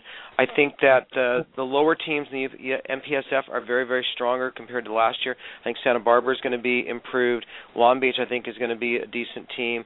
As I said earlier, I like UC San Diego. I think they'll be better. UOP is going to be improved. So I think you're not going to have really those easy matches. And then Cal Baptist coming in. God, Cal Baptist, they should have won the first game against UC Irvine over at the Santa Barbara tournament. So they're new with 13 teams in there. Hawaii's got some players. I think it's just going to be a real interesting league because you're going to see some surprises along the way. All right. Parity is the word for 2013. We had a question off the chat board, and I think it's a good one. Is Roy helping out at IPFW, and what is a gold medalist setter worth? Last I heard he was. And you know what? That's an invaluable tool to have, huh? Some kind of resource there. He might have a connection, though. I don't know. Maybe the last name Ball. He might know somebody there who can get him a job. But he's helping out a little bit. How nice is that for the setters of that program? All right, matches to look forward to. Sandy, take me through this week. I think what you have to look at is UCLA and Northridge open up. A Northridge team I haven't met. Northridge is a team that's up and down. Jeff Campbell's done a really nice job, and they thought this year they're going to definitely be in the MPSF tournament. That's at Pauley Pavilion tomorrow night. And if you haven't been to the new Pauley Pavilion for volleyball, it's spectacular. I'm going to go with a few others. I'm interested to see what UC San Diego against Pepperdine is going to do this upcoming weekend. I don't think San Diego is the walkover team that they were maybe 10, 12 years ago. I think they're a team now that is a contender. I know they were real close last year to make it into the playoffs. I think the closest they've ever been. And Pepperdine, I think, is on the cusp of being a powerhouse again, but I'm not quite sure if they're there yet. So I want to see that match. I'm going to be interested to see what St. Francis and IPFW do. IPFW is rebuilding, and they got a couple of nice players that have gone in this past couple of years. They're now getting to a mature state. I like to see what's going to happen there. I'm going to see what Lewis and BYU is going to do. I'm going to see if Lewis is capable of pulling out from the nosedive that they had this past weekend. And obviously the outrigger, UCLA, Ohio State, us, and Hawaii this upcoming weekend. So it's going to be fun to be a part of that. Are you going to predict Penn State over UCLA? That should be a good early prediction for you. Oh, I'll tell you what, if you made that prediction Sunday, I'm not going to balk too much. Boy, that sounds like a lot of fun. Get out of Happy Valley and go have some cheese at the outrigger. What's the weather today in Happy Valley? Right now it's about 35 degrees, and there's about 8 inches of snow that's been on the ground for the last few days, so I'm not going to complain. And my wife just got out of surgery, so unfortunately I will not be here to help her out, but I will be thinking about her fondly while I'm burning my toes in the sand. Oh, my God, who's cooking? How are you eating? I'm going to Hawaii. I'm going to eat sushi and fresh fish all week long. Well, hey, Jay and Sandy, thanks so much for checking in. We'll look forward to hearing from you next week and all the way through the men's season. Sounds like it's going to be a good one. Should be a lot of fun. I think there's going to be a lot of quality. Parity is definitely going to be the word. Absolutely. It's going to be a great year. There will be 8 matches on Pac-12. I'll be doing 7 of those. There'll be some decent coverage. USC, need a good statistician. Pepperdine making a bunch of appearances. Awesome. All right. Thank you, gentlemen. Much appreciated. Thanks, everybody. Take care. See ya. Bye-bye. Check it. Week number 1 for men's season. We're going to take a short break here on the Net Live. Kevin, Kelly, and Jeremy are going to be right back. We'll talk a little bit about the state of Beach and kind of where we think things are going to go with Beach. And we would talk about the men's national team new head coach, but update. Yeah, I was going to ask about that. There still isn't one. Eesh. That's an issue, right? That's got to be an issue. Yeah, it's a problem. Punch the music. Volleyball Mag, the industry's #1 volleyball magazine. Volleyball Magazine has been serving the volleyball community for over 20 years with the latest in volleyball news and information, product reviews, athlete profiles, fitness, health, and travel-related features. It's published 9 times a year. Volleyball Magazine brings you the inside to the access to sports' biggest stars. Whether you're interested in the junior, collegiate, or professional level, sand or indoor, Volleyball Magazine has you covered both on and off the court. Visit us now. Do it. www.volleyballmag.com and subscribe for 1 year for only $19.99. Do that now and receive a new water bottle, a $49 value, free compliments of our friends at Naturally Energized Water Bottle Company. Volleyball Mag, the industry's #1 volleyball magazine.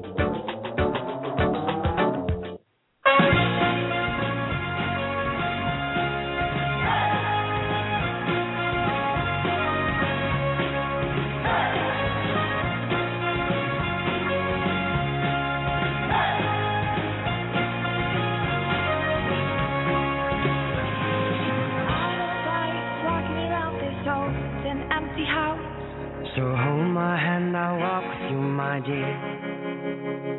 The stars creak as you sleep, is keeping me awake. It's the house telling you to close your eyes. And some days I can't even dress myself. It's killing me to see you this way. 'Cause though the truth may vary, this ship will carry our bodies safe to shore.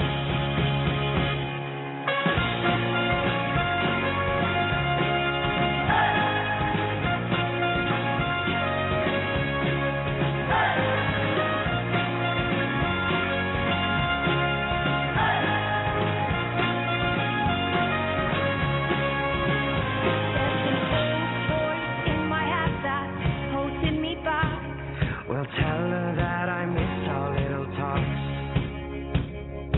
Soon it will be over and buried with our past. We used to play outside when we were young and full of life and full of love. Some days I don't know if I am wrong or right. Your mind is playing tricks on you, my dear. 'Cause though the truth may vary, this ship will carry our bodies safe to shore. Don't listen to a word I say. The screams all sound the same. Though the truth may vary, this ship will carry our bodies safe to shore.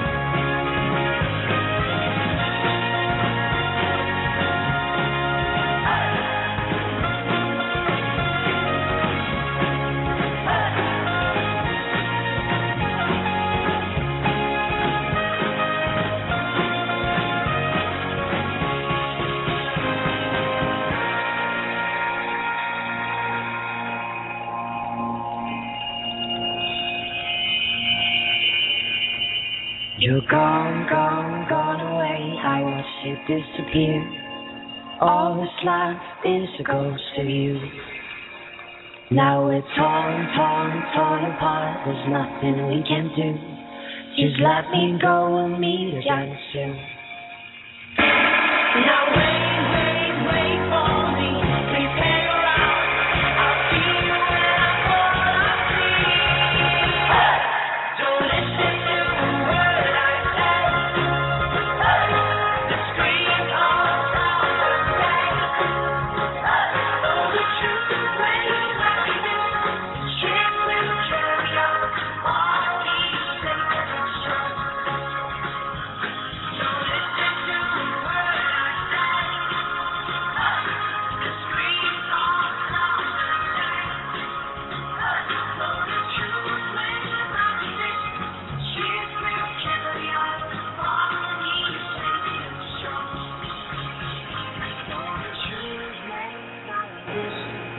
ship will carry our bodies safe to shore. Though the truth may vary, this ship will carry our bodies safe to shore.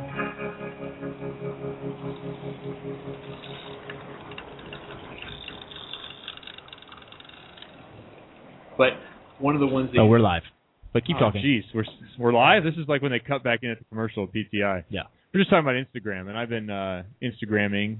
You're an Instagram whore. I am. I post a lot of stuff on Instagram, but I was laughing because one of the ones that I was very proud of and posted and liked, and I have up on my phone as wallpaper and stuff, I watched the Stupid College Humor, I think it is, parody song about Instagram, done to Nickelback's photograph. So good. Yeah, okay, so one of the ones that he shows in that thing where they show like the picture, it is the exact picture that I took. It's not my photo, but it looks identical to this photo that I took. It's framed the same way. It's just a different aircraft, but it still has a little end on it. I've definitely taken those pictures. And all the selfies, awesome. My boyfriend makes so much fun of everyone that takes selfies. The one picture of the girl that's in the bathroom and there's a turd in the toilet and she's like half naked. It's like, flush the toilet before you take a picture of yourself. Look at that's art. That's Palos Verdes the other day. I don't take self-photos of myself. That's pretty. What do you got, Kevin? It's Palos Verdes the other day. Look at that. Nice. You're an artiste. That's me. I'm Ansel Adams. Or I'm the host of the Net Live, whichever. Got biscuits at my mom's. Oh, I like this one. This was New Year's. I like that we're talking about photos that nobody else can see. It's okay. It's radio. It's radio. Oh, nice. I threw a bunch of Fireball in the fire and took the picture at that moment. Perfect. That's gnarly. Yeah. It was fun. Fireball whiskey. I don't know why it's so popular now. It's just the name. Yeah, it's all good. Fireball cinnamon whiskey. Beach volleyball. Beach volleyball. Bringing it back to volleyball here on the Net Live. Speaking Monday of whiskey, morning. beach volleyball. We hope that you're getting a chance to listen to this program. It is free on iTunes. Make sure you search volleyball or search the Net Live in iTunes, and it will be free. The right price for the volleyball world. Beach volleyball. Speaking of free. So sad. So true. I'm beginning to wonder about the involvement of IMG. Okay. We're working on James Lights. Out of town this week. We'll get him. But I wonder, no schedule so far. AVP, no schedule so far.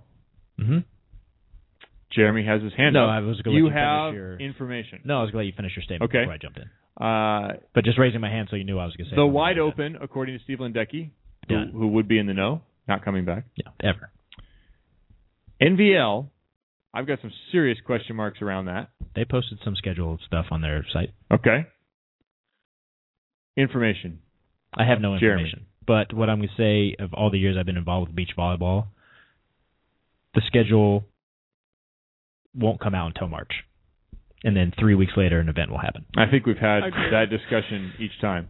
Because I got a question from a friend in the volleyball world who had a player who wants to play and said, hey, what do you know about the landscape?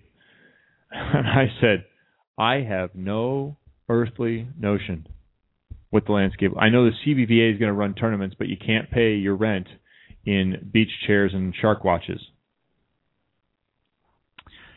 You're right. You're 100. Sorry, I was looking at the message board. But I guess that you don't even get beach chairs or shark watches at CBVA anymore, which you used to. Look, I still have a Bud Light fold-out chair, I think, from CBVA Victory. I think I want a B or something. The NFL, the NBA, they have an easier time pre-planning their schedules.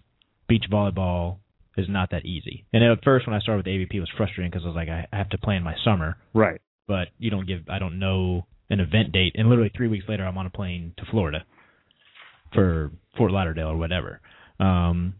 It's hard. There's so many permits and things that have to go into each city. And sometimes the cities don't know their schedule yet and aren't willing to pre-plan that far ahead for whatever reason. There's just all kinds of behind-the-scenes stuff that goes on. So I'm not giving up on beach volleyball this summer until we get to like March 1st and I haven't heard a schedule. Until then, I'm not going to panic. Well, and also, don't you think that the fan base, this isn't a fan base that needs to know 6 months in advance. We already said that that's one of the biggest problems. So if you want to grow the sport, you need to know 6 months in advance. But the people who are already fans are going to go anyways. But who cares about those people? They're already in. You could abuse the heck out of them like they have for the last 3 years, and those people are still in. It's always been my argument. They'll get on Volley Talk, all 10 of them, and complain, and you'll still show up.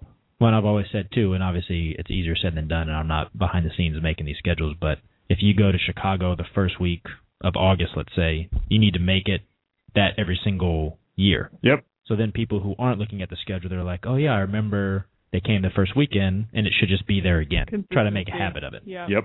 Again, easier said than done, and that's like a 5-year plan. Like all the stops that Cuervo went to the first year they were in, and then last year they went back to all those same stops. They need to go to those same stops again. Unless they totally suck. But there weren't any events last year. Like there were some where I thought Florida was a little sketchy from what I remember. It was because it was like spring break week or something was going on like in I don't Miami. like those excuses. No, I'm with you, but I'm just saying like that's normally a good market. You can't just give up on it after 1 year. I think you need to go to the same market at least 5 years in a row before you can give up on it. Okay.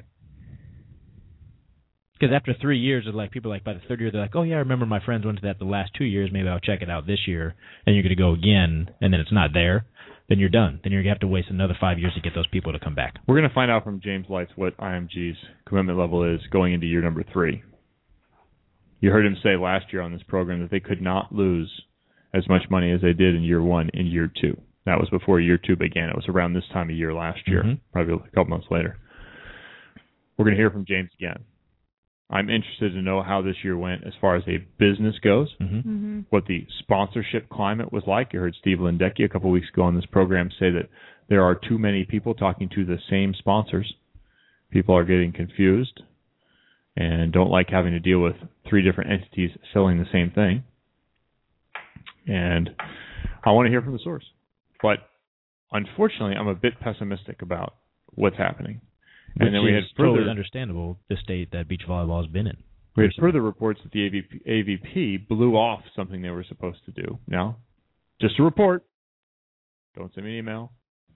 We got to talk to Donald. We have to talk to Donald's son, owner of the AVP, about what happened at convention if something did in fact occur, and what the state of his brand is. I sat with him at the All-American banquet. Nice opportunity to talk with him a little bit, learn a little bit more about him. And I'm interested to hear where things stand for this year. We never really got to that. I had to go back up on stage and ask some stupid questions. But I'm interested to hear where he's at, what he's going to do differently with the model, what his thoughts are on how to make a business of it.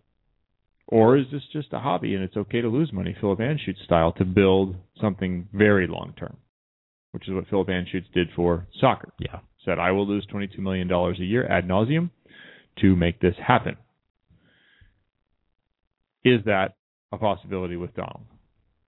What is his goal? When does he need to have money back out of this, presumably an investment, not a play toy? Well, when he came on the show the first time after buying it, he didn't say that. He was like, oh, I'm just in it to have fun. It was a business decision for him. He thinks there's opportunity. Yeah. So I want to know how that opportunity's going. Because thinking there's an opportunity and getting involved and having to do it, 2 very different things. That's why much more respect to Bill Sigler on the show earlier from Smack Sportswear for surviving, for making it and getting it done. I mean, to make it through the lean years like that, that's tough. It's not easy. So I have a question. False. Sort of related to That's why we bring you here. Please. Do it. I know. Sand volleyball in college now, Mm-hmm. becoming big. Mm-hmm. Will get bigger over the years. I think it's awesome, growing the sport in a different way. But say you play sand in college without beach volleyball being as big as it once was and the opportunities. My question is what's the point, because it's not the end all be all to play professionally. But where's the pipeline lead to? Nowhere. Yes. Just like indoor, nowhere. Or Olympics. Well, like but there's so many more opportunities indoor. Well, yeah. But overseas, right, a very small percentage of women actually touch that compared to the overall total that play. Right. They tried to put, how many pro leagues for women here indoor? Right. 5, 6? But that's any pro sport, though. It thins out as you get to the top. Yeah.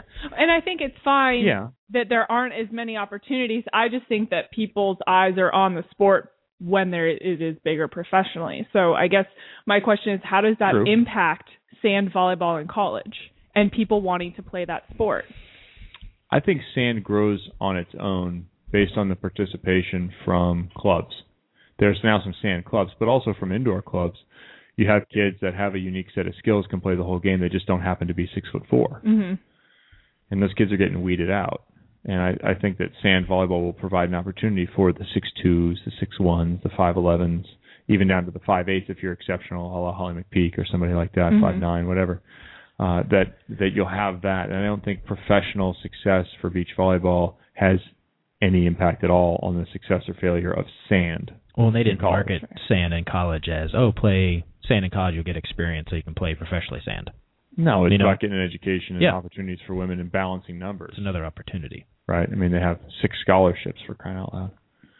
But it could lead to Olympics, like other female sports in college do. There's no professional, like softball and stuff like that. Mm-hmm. Obviously, softball, there's a team. You have more people that can play in the Olympics as opposed to beach. But that would be another opportunity. If there's no pro beach in the United States, how else are you going to get people to the Olympics? So that's sort of the new training ground then for the Olympics. That would be and then USAV Beach. Yeah. Right. USAV Beach is becoming a national team. You're going to have a coach you're assigned. You're going to have a schedule you're assigned. You're going to have housing you've been assigned, and you're going to have practice times. It's not all on you anymore. Mm-hmm. It's going to be, and that's okay for a 21-year-old to come out of college. Perfect. And perform necessary. Those off-the-court duties to the level needed to be successful. Not going to happen. Mm-hmm. To be able to construct a team around you to make that happen, a trainer, a therapist, a coach, a schedule, a partner. How many 21-year-olds can do that? Right. Well, especially to compete with the rest of the world who are already doing that kind of stuff already for their younger kids. So the national team is the future of beach. And I increasingly think for beach, the national team and its lack of attention for 3.5 years, or 3 years, 9 months, is the future of beach. Say that again? I'm confused.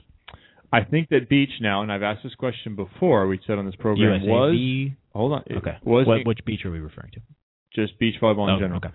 Was the inclusion of beach volleyball to the Olympics good or bad for beach volleyball? Kelly? I don't...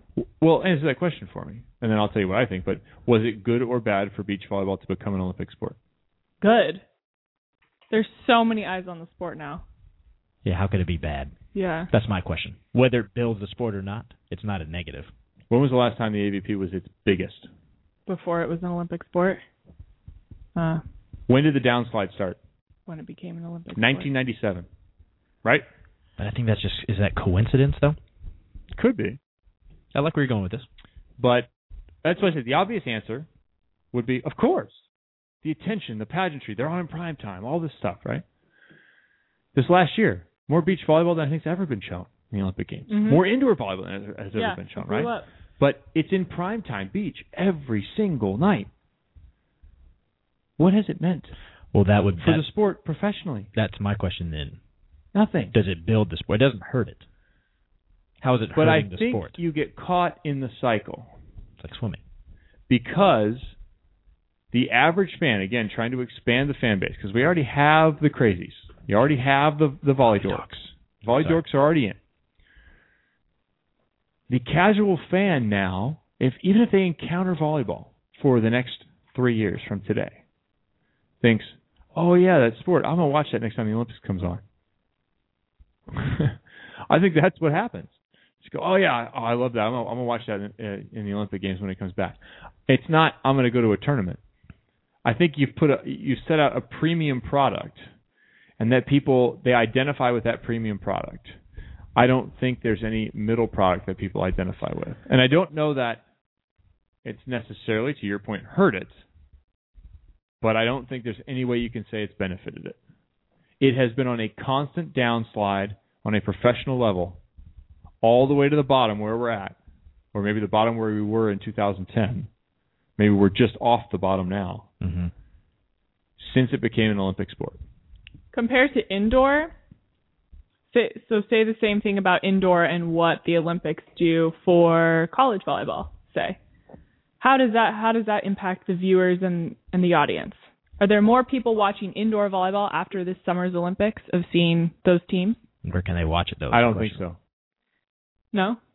No, I don't think it has. That's why I say I think they're caught now in the indoor cycle. Welcome, beach, to the indoor cycle. Yeah. you're obscure nowhere for 3.5 years. Then you get a few media organizations to talk to you. You have the Olympics. You're a pretty big deal in the Olympics. It's fun. It's great. You think it's the beginning of something. 3 weeks later, no one gives a rat's ass. Yeah. It's also watching beach. If you go to an Olympic beach volleyball event, it's 100 times more exciting than a domestic beach volleyball event. Yes. So that could deter that as well. Same with swimming, by the way. Swimming domestically, I have been hired to work some of those events. They're boring. There's nobody there.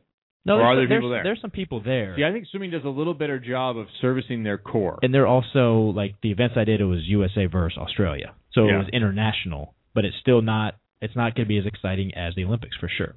Yeah, and it can't be, right? Nobody's showing up to Manhattan Beach in a costume, except for maybe Gardhoff.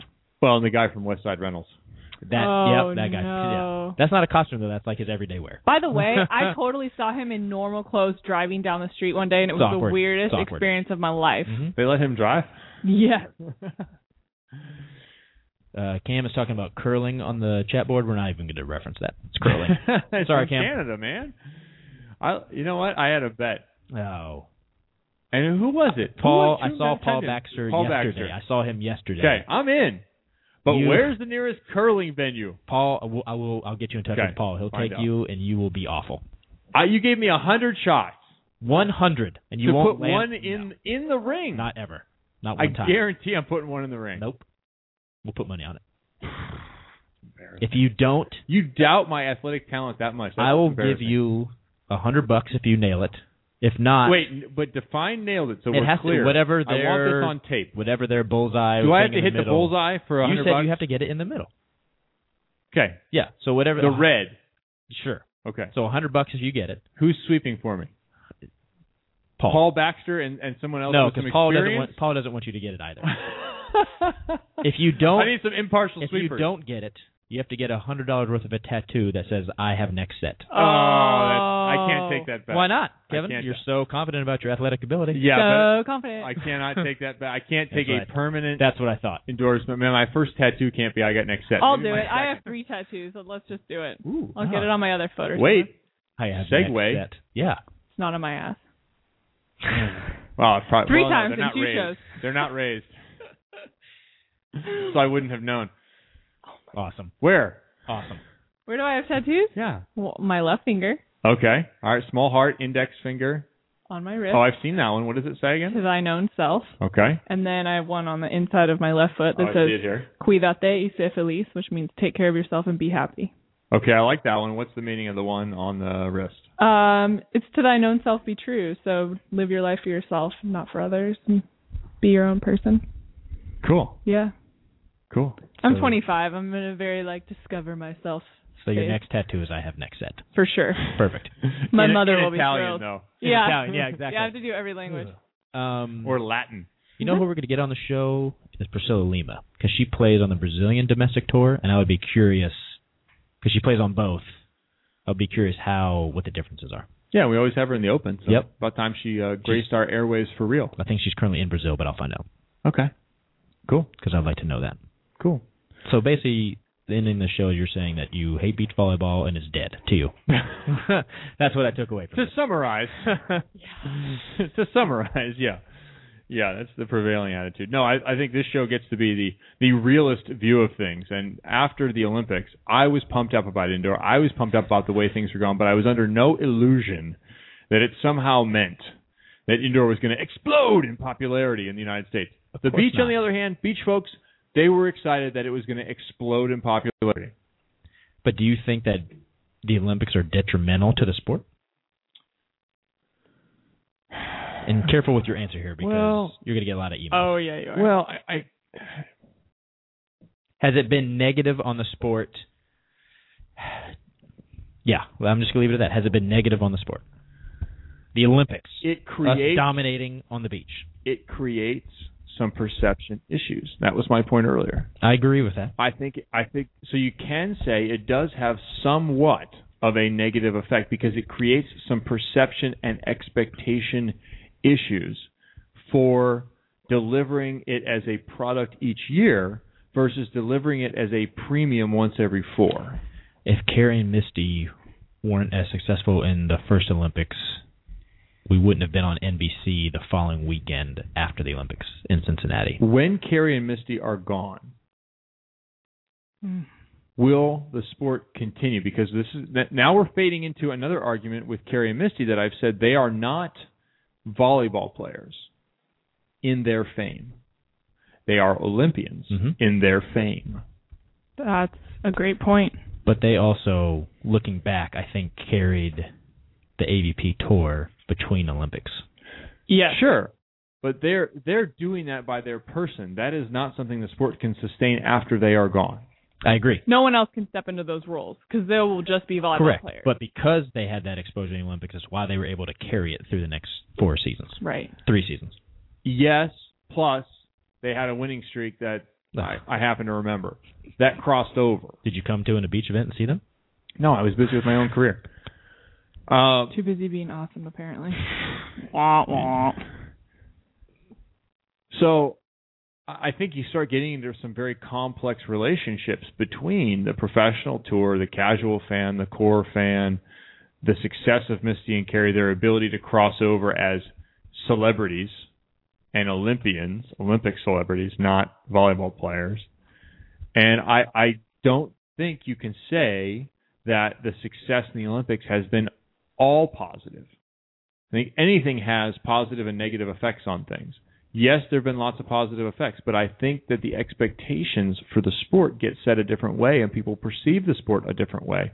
And I don't know that it inhibits the growth totally, but it's not helping it. I agree with the If you just look at the timeline, Olympics, professional, it's an inverse relationship. 1996, introduction to the Olympic Games. 1998, the AVP is gone. 2000, they have success. They launch in 2001. It does well between 2001 and 2008, let's say, or 7. It does pretty well through the boom years. As soon as things get a little bit lean, gone again. We had the economy the last time, which was a major factor as well. Right, and that may overpower Misty and Kelli's success. And then before that, too, I think, with the first year in the Olympics, we won. Everybody's excited, the sport's going to blow up. So the expectations were unrealistic then as well. But the sport was already on a slide from, say, 94. I mean, was the peak 94? I wasn't really around. I mean, I was around, but... Yeah, I mean, I was kind of fading out into the indoor scene at that point. But, I would say the peak of 94 era, plus or minus 2 years, let's say, was pretty big. I mean, enormous, huge. Talk to Kent Steffes, Karch. Yeah. Any of those guys that were around during that era. It was huge. Adam Johnson. We all know the names.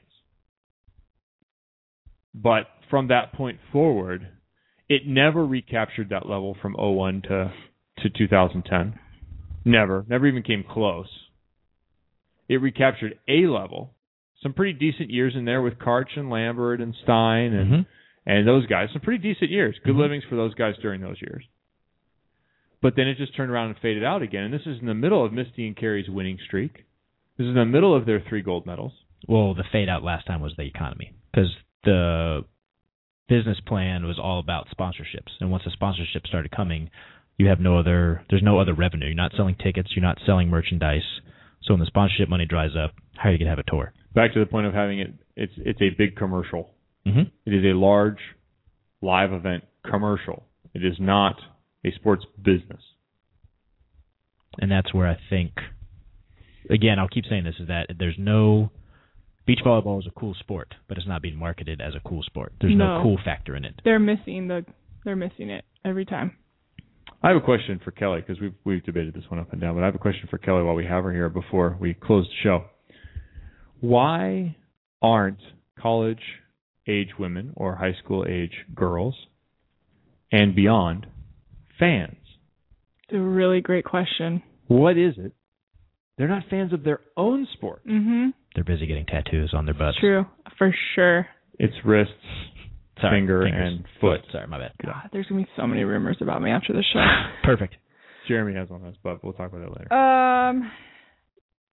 I don't know. I don't know if it's you get over it. If there's... that's a great question. And I've thought about this before because I'm a fan, but I get volleyed out. I don't know that people get that way in other sports. But what about other sports besides when you played in college? Were you following any other sports? No. Gotcha. I was never a sports fan until, honestly, the last 3 years. When I started getting into broadcasting and wanting to move out of volleyball and do more, that's when I started following other sports. I've never been a sports junkie. To sit and watch a game for me was never something I enjoyed, regardless of sport. I loved going down to the AVP events. What about friends and teammates through high school, through college? How many were ever fans? How much discussion of volleyball went on when you weren't in the volleyball setting? None. I was probably the only one that talked about it. And I talked about it because through the USA pipeline and things like that, training, we were around the national team. So I'd see people like Nicole Branna and, get to meet these women, and I thought it was great. But no one else knew anything about them. And my parents would take me to Final Fours at Long Beach State and do that kind of stuff. So I think I was probably the only fan of all my friends. It's a long drive from Temecula to Long Beach State. Yeah, it is. Like 3 hours with traffic. And you need a passport. Well, that's the only way you get in and out of the Inland Empire. Mm-hmm. Yeah, it's a very interesting dynamic. I don't know that maybe it's still a relatively new sport, so parents didn't play it, so there's not that introduction. William G. Morgan would tell you otherwise. But. Well, you know what I mean. And the fan base is different compared to like a basketball. So parents didn't play the sport as much. Like how many generations? Like, my grandfather played volleyball. Like, of course I'm going to watch volleyball and go to this. No, I don't think that's started yet. Maybe my generation will do that because we'll be the parents that played and it was bigger. I don't know. We're only really into the second generation. That's a good point. We're only really into the second generation of female athletes. Yeah. Or maybe the touch of the third. Like my mom was a big softball player, track, basketball, everything. Volleyball was just kind of beginning. Yeah. So. Are your kids interested in volleyball? Yep. This is funny because they claim no.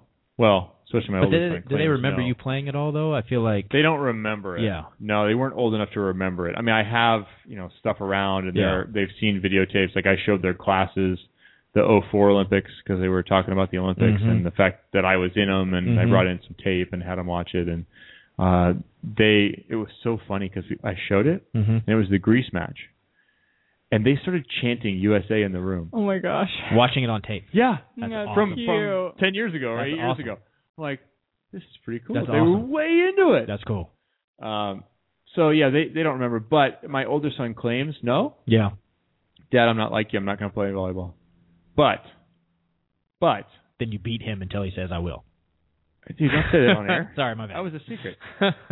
He tells me later, they went on a trip to Catalina, his class, for a couple of days, and they had a volleyball court there, and I was jump serving and this and that. I'm like, that's cute. So on the one hand, he wants to tell me he's not involved, not going to do it. On the other hand, he's like, yeah, it was awesome. Well, because probably to his friends, he's like, my dad played, so I'm probably good too. Totally. Yeah. But if Reed comes over, knows your kids, do they go Reed's a pro volleyball player, played in the Olympics, has a gold medal? They know Reed, they know Clay, they watch. They've watched the Olympics. I mean, I'm not here to watch it with them. It's kind of a bummer for me the last two. My kid's been way into it. And you're not here. I'm not here. I get to watch winter with them that way. But I don't get to be a part of their experience of staying up till 10 or 11 on a school night to watch some event, and that would be fun. And they get to watch me, and that's cool. But they definitely are fans. They know the guys. They know even some of the Russian guys or Brazilian guys. They know who those guys are. But for them, even the experience of the Olympics is much broader. They want to move around between sports, and they know most of the big stories and stuff. So, but I think that goes back to what you were saying too. Would your kids even really know about volleyball if you weren't a former player or even broadcasting for it? You know what I'm saying? No, they wouldn't. Probably not. I mean, even growing up here in Southern California where there's a lot going on, it's around. But I'm just getting to that point where it starts to touch them because, unfortunately, for our sport, it's so technical and you need so many people and so much equipment that you can't really do it until you're 12, 13, 14. That's when people really start to pick it up. You can't, as an 8-year-old, realistically play this sport. I mean, unless your family is going to the beach every weekend and that's what you do, and you have parents that's what they do and they play recreationally, and you go to the beach and you play and you have a group or whatever. Unless you're in that specific environment, it's not like it's just around and there's hoops everywhere. And you can pick up a ball and throw it in the hoop. You can't play volleyball by yourself. You know what scares me? No, and you need a level. You need people that are at your level. I talk to a lot of young girls and I'll say things about volleyball and no one knows, and hurts to say, no one knows who Karch and Holly are. These kids have no clue. If this was any other sport, everyone knows who the big-time players were, regardless of time period. But they also know the new big-time players. Kids now? Yeah. I went to the Houston Supercross last year. Happened to be right next door to Reliance Stadium. It's a big complex. Supercross. And they had a JVA tournament going on. A couple hundred teams. Mm-hmm. I walk into the hotel, say hi to my Supercross guys, going to go up to my room, go to the elevator, out walk some volleyball coaches I know. So I end up in the elevator at one point with a bunch of club girls. And I start naming off national team players. Crickets. Yep. Don't know one of them. And these are kids that play on a regular basis. And they're all saying, oh, I want to be on the national team. Like, you have no idea what's even going on. They don't know anybody. But where do they turn on TV to see them? You know what I'm saying? Like, that would be the only time, though. Yeah. Well, actually, volleyball's been on quite a bit. Universal, but you got to seek it out. It's not the same as, it's not going to come on NBC. You're not going to get a commercial. It's not in your face all the time. You're not going to get a commercial during The Walking Dead on A&E for volleyball, you know. I also think part of young girls not participating or knowing or being fans of volleyball is that it's not a social event. And then, yes, that is a stereotype. No, it's true. They're not fans of sport.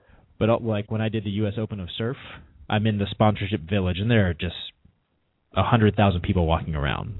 15-year-old girls, 15-year-old guys have no idea that a surfing event is going on. Right.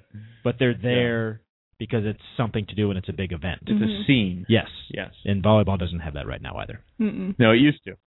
Used to be a scene. It did. It's not a scene now. Correct. You're there. You got to be core. And I don't know what the answer is. I mean, obviously the business model, the sponsorship business model is dead. And I don't know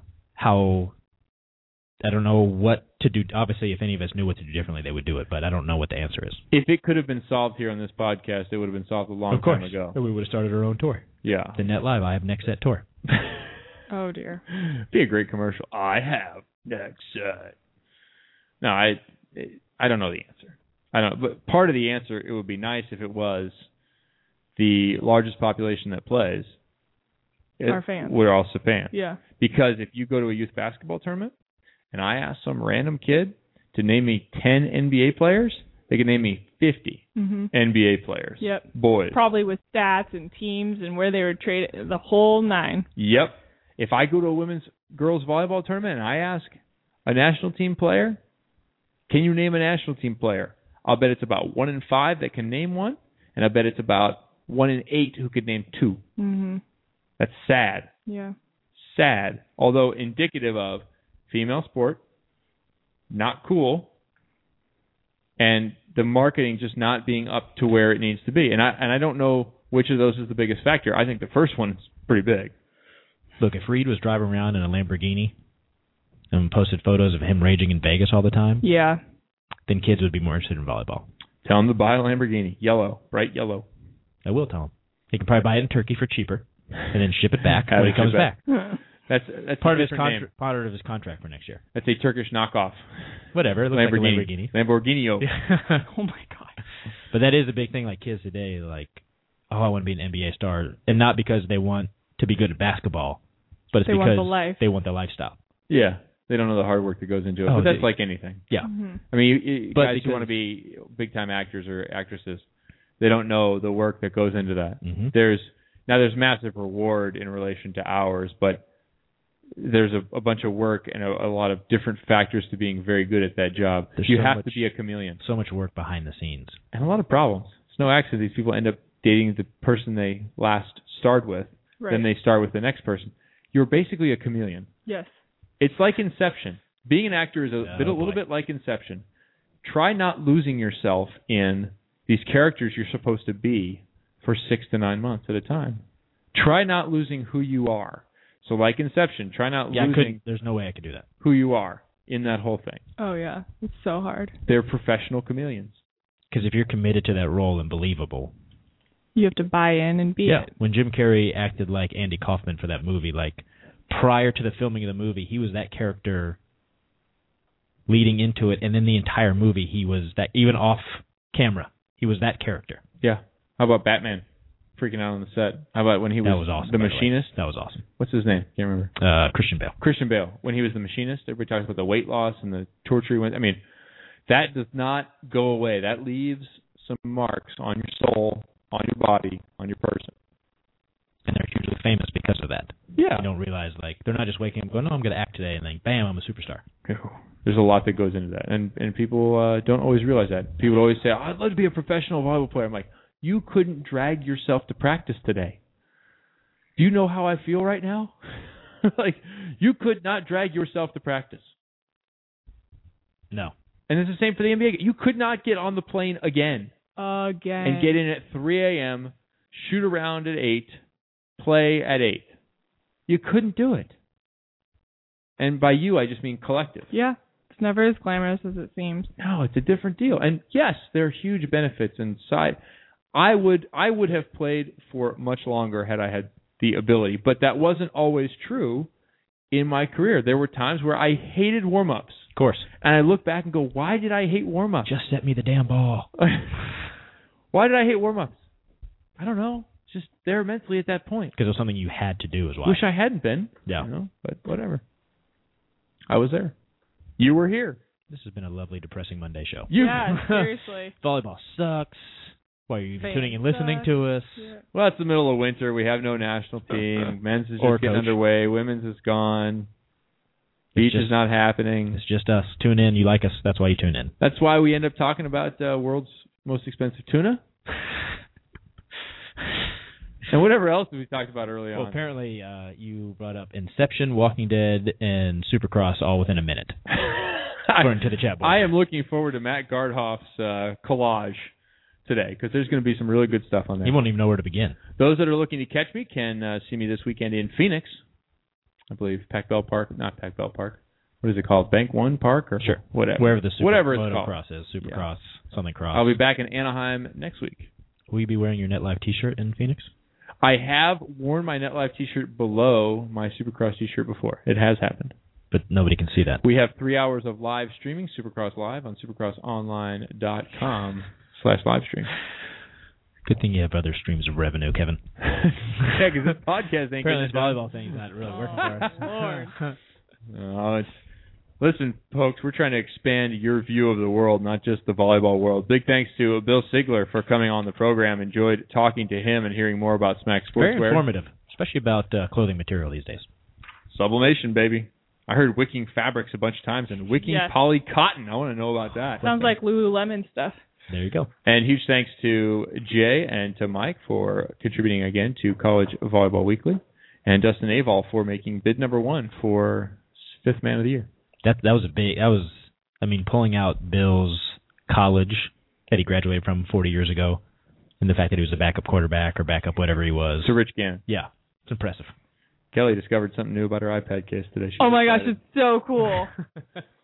Big thanks to Kelly Tennant for coming and sitting in. Thank you. Next week? Yeah. What do you think? Monday? It's sure. a quiet day for broadcasting. I'll check my schedule. Okay.